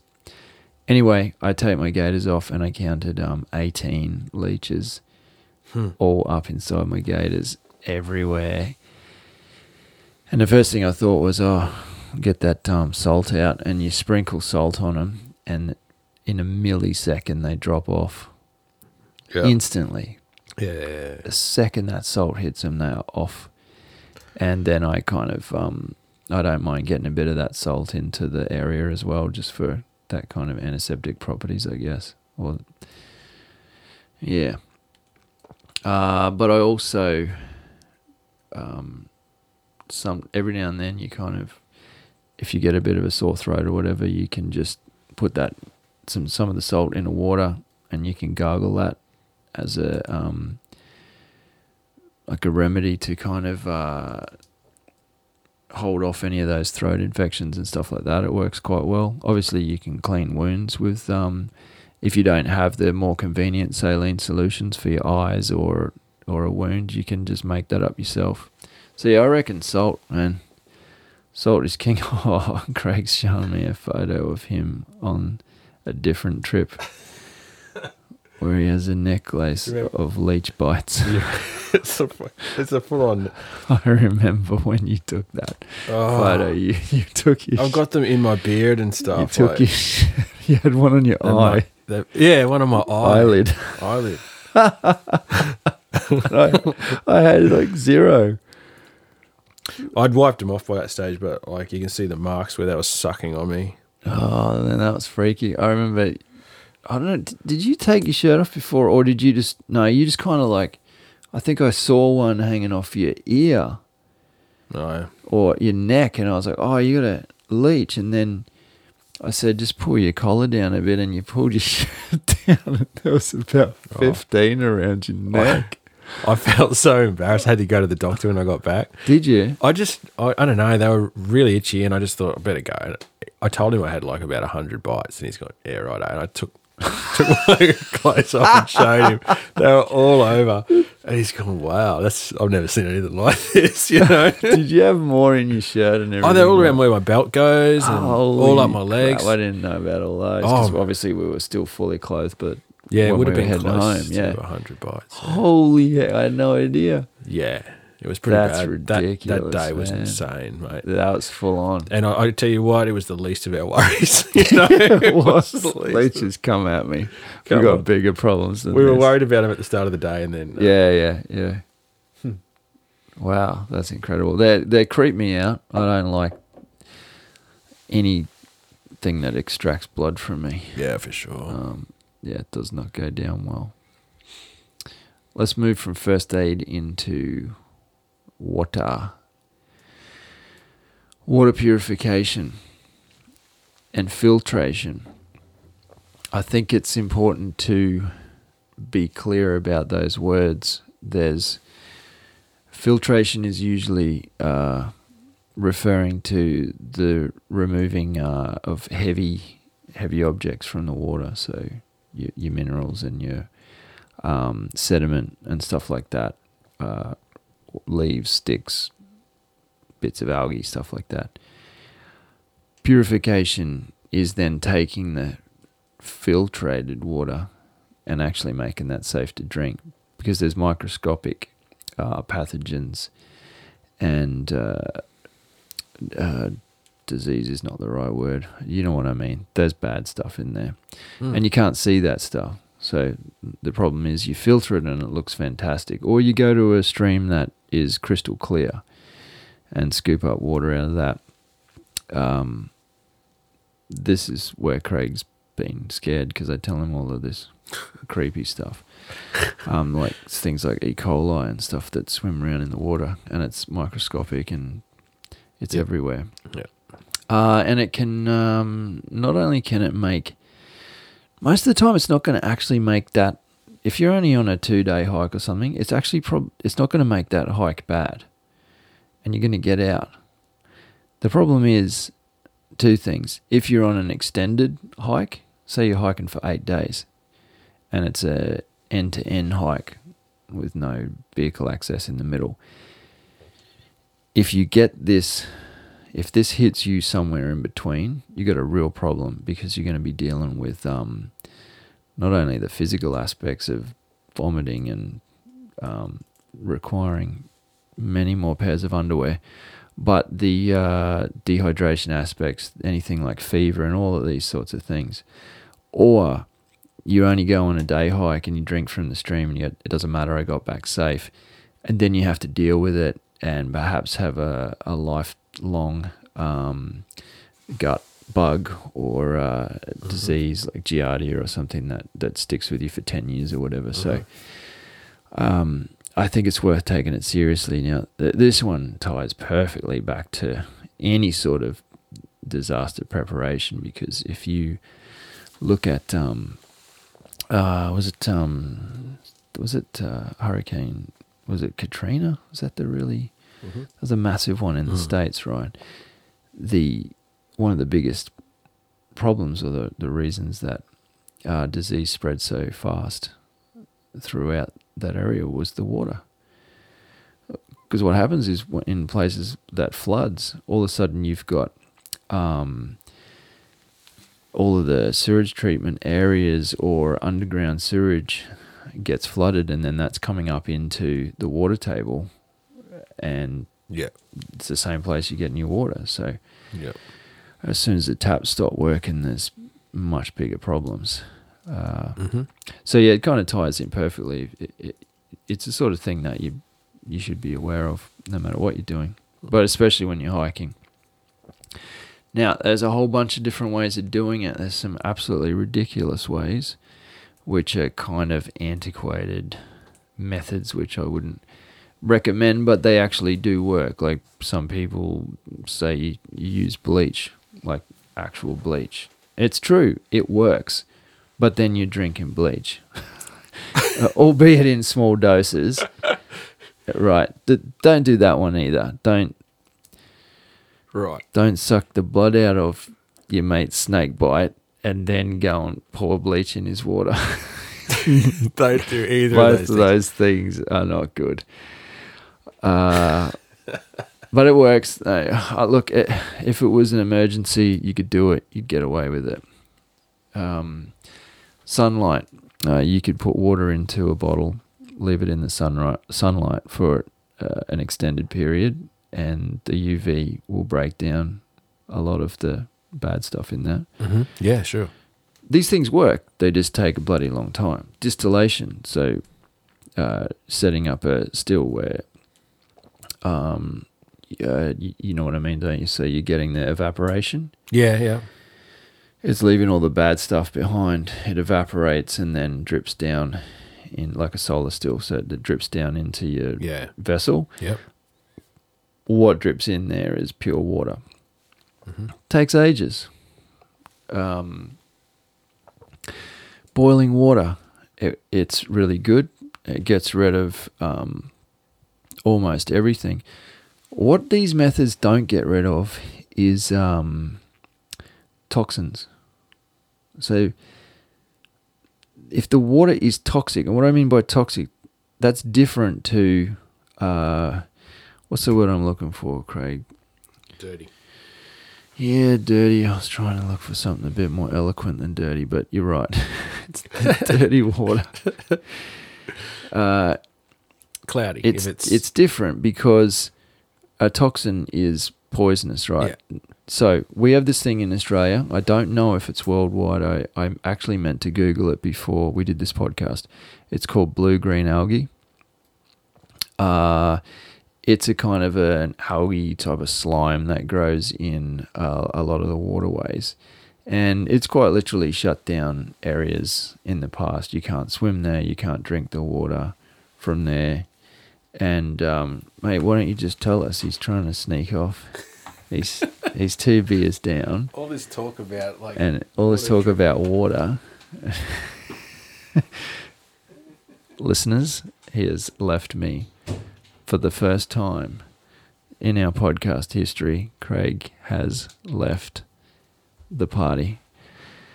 I'll keep talking because he wasn't very interested in it anyway. I should tell you stories about Craig while he's not here. I just can't think of any. Nothing's coming to mind. Okay, back to the water. Blue-green algae.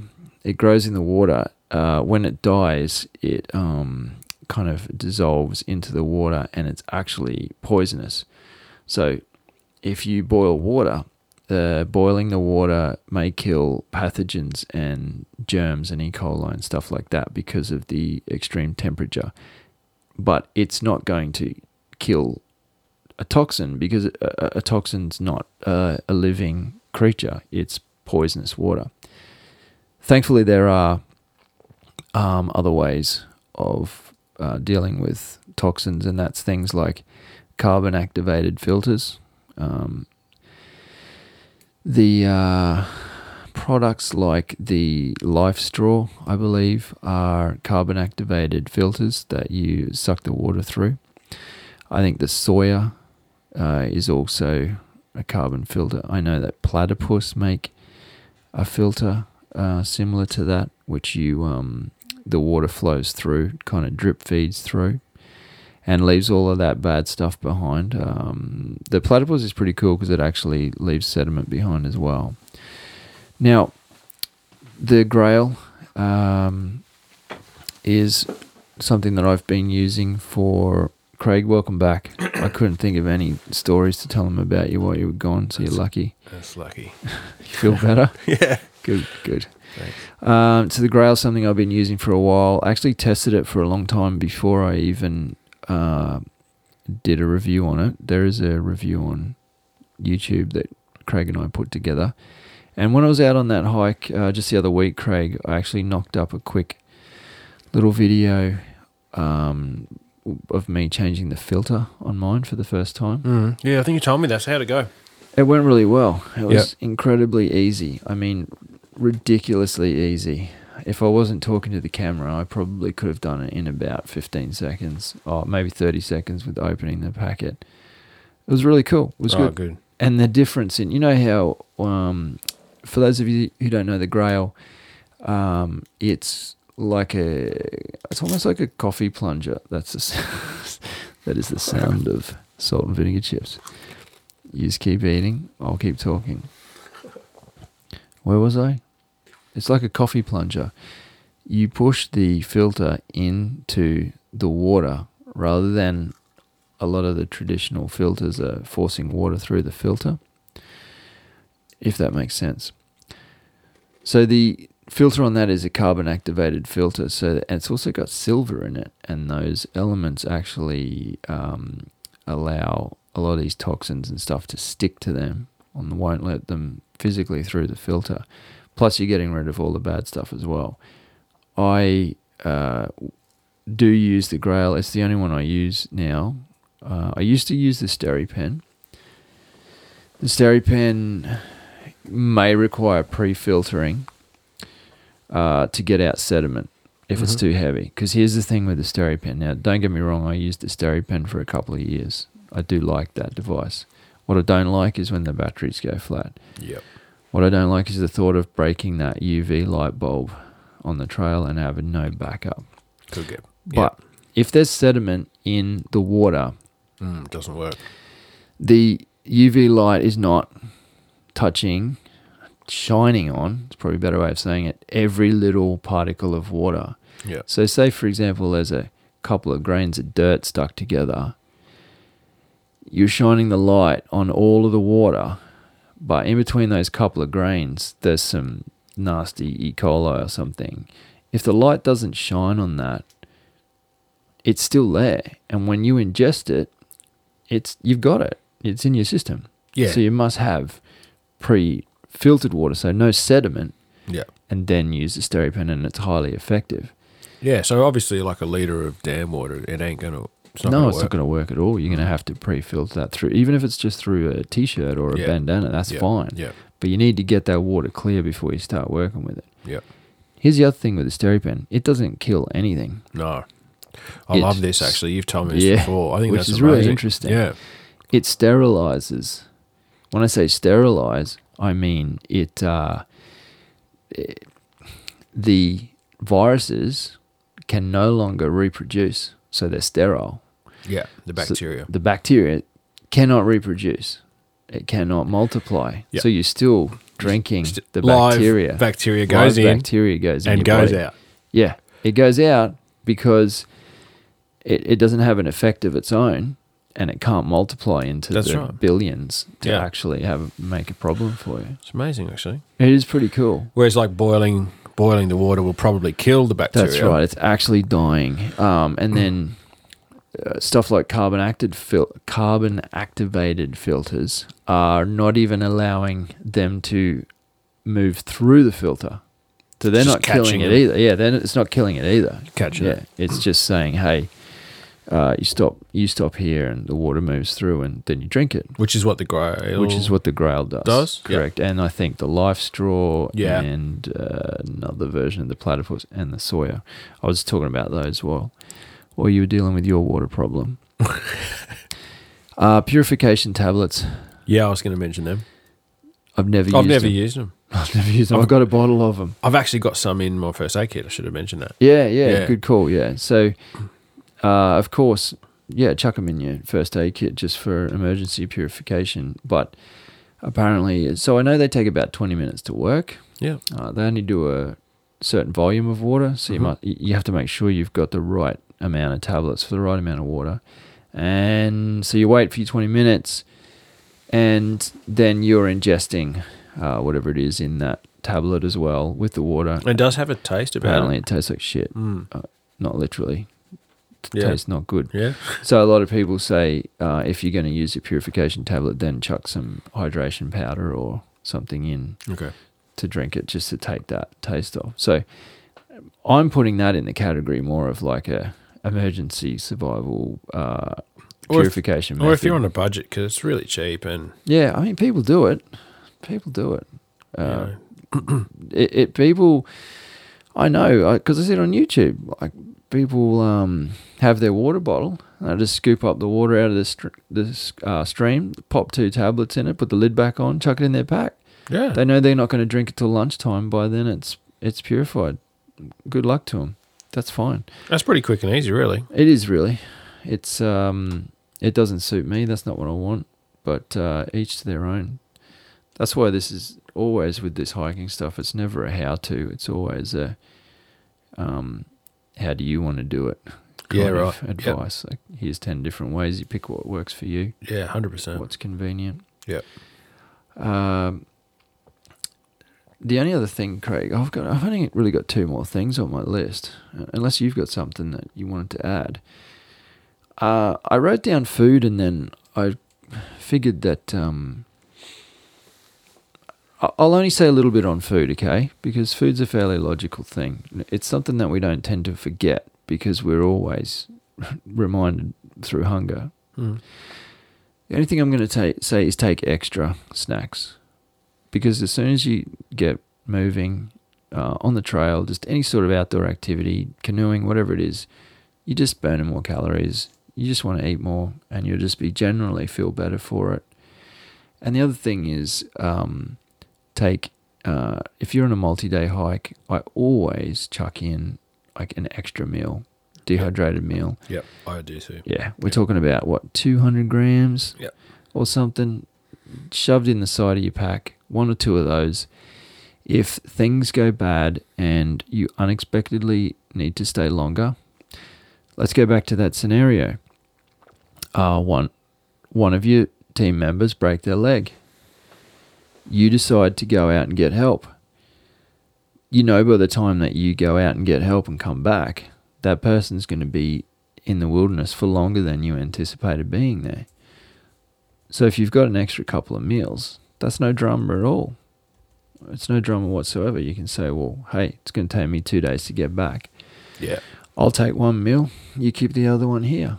Mm-hmm. Here's a couple of muesli bars. They're spares. Didn't need them. And obviously the person going out for help is gonna get food and water first. So yeah, pile up the person who's got to wait there with the broken fingernail and with the broken leg, and it's a simple one, man. That's exactly what I was going to say, man. Yeah, I don't need to dwell on that at all. A few extra calories. Just take extra that you'll probably bring home. You'll bring it home. Yeah, I always bring it home. And if you get calorie dense food, it doesn't take up much room, so it doesn't matter. It's crazy not to. We touched on it briefly. The only other topic I had was lighting.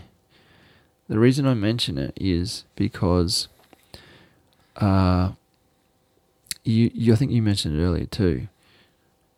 Sometimes you're going to find yourself taking longer than you think, and you're going to get back to camp later than you think, or something's going to go wrong, and you're going to get lost a little bit, but it's okay. You find your way, but you're going to get back after dark. Yeah. And something as simple as a head torch means a world of difference. It means safe hiking at night. We've done plenty of moving around at night with head torches. Yep. And never had a problem. It means setting up camp quickly and efficiently. And then from there, I guess, getting your priorities right, like getting that water filtered, getting the meals on, changing your clothes, whatever it might be. That head torch, I would say, would double the speed you can do anything, if not more. They're the most sensible way of having lighting is a head torch, I believe. Oh, I 100% agree. I mean, lanterns are cool, but if the lantern's behind you and you're mucking around on the other side of your tent, your shelter or whatever, you can't see. But these are so small, lightweight. So small. The batteries are fantastic. Super powerful. Beams. They have SOS features if you do get in a situation. I think they tick all those boxes too. And they're rechargeable. Really, we don't need any other lights if you've got a decent head torch. It's incredible. No, I do not carry a hand torch anymore because they're a pain in the ass because you need a hand to operate them. Yeah. Whereas the head torch you're actually getting jobs done while you're wearing the head torch. No, they're mandatory. I'd be chucking that in my day pack. I do. I throw head torches in to half-day hikes. Same with me and the snake bite bandage. It's just like that thing I Exactly. My half-day hike bag will have the same first aid kit as my 7-day hike bag. Yeah. It'll have the same head torch. It'll have a couple of lighters in it, and also a fire steel, just in case. These things are small. Just chuck them in. What's the big deal? Yeah. There you go. Do you have anything to add to that, mate? Only other thing I've got is a commando knife. Commando, specifically? Yeah. Tools. So not just a knife, but no, big serrated one side and that massive. cuts barbed wire. You can shave with it. Well, I mean, it's got everything in it. Yeah. It's got a compass. Oh, no. got a fishing rod. Calm down. No, I'm just seeing Sylvester Stallone walking off into the distance with one. And They're really good if you have bullet wounds. You just heat them up in the fire and you can seal a wound. Yeah. Yeah. Yeah. Handy. But otherwise, tools make sense. So tools is good. I think there's a misconception that a knife is considered either a toy or a weapon or I don't know. I think that a lot of hikers think, I'll just take a crappy little pen knife. Now, a pen knife's better than no knife. I've got a couple of proper Swiss Army knives. What are they pronounced? Victorinox, something like that. Oh, yeah. The legitimate brand. They're good quality, excellent. But they fail as a more heavy duty tool. That's why I've got some sheathed knives. Yeah. And I'll take one of those. I've also got a couple of heavy duty folders. Yeah. That can do some bigger work. They can make a tent peg if I've forgotten my tent pegs. They could make tent poles if I break a tent pole. Like, they can do that little bit extra work.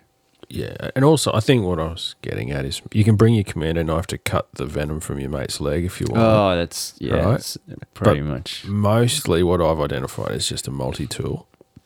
Yeah, multi-tool is very good feature for even just for a first aid kit option. But on that note, I mean, if you've got your Rambo knife, I mean, that's what I mean. If you don't want to suck the venom out, just amputate. Just take the whole limb off. It's cleaner. Oh, jeez. So many lawsuits. Oh, jeez. Coming our way. We're going to say the wrong thing. People say, I listened to these guys. They said, don't do it. Don't do the things we say. No. Knives are excellent. A very good tool and an excellent point you made, mate, because I didn't have that in my list. Even though I had a knife in my pocket all day at home, and there's always one in my pack. They're handy. They're good. Yeah. Yeah, good call, man. That's it, eh? I really good. That's got it. Nothing. I don't even know how to wrap this up. I guess if people are still listening at this point, they've done a marathon. They've done a marathon. They may have done this marathon over several stints, several commutes. Yeah. Or a very, very, very long drive. Well done getting to the end. Yeah, good on you. Good on you for listening. Yeah. Despite all of the crap in between, there is some stuff there you really should kind of consider and get yourself prepared. Yeah.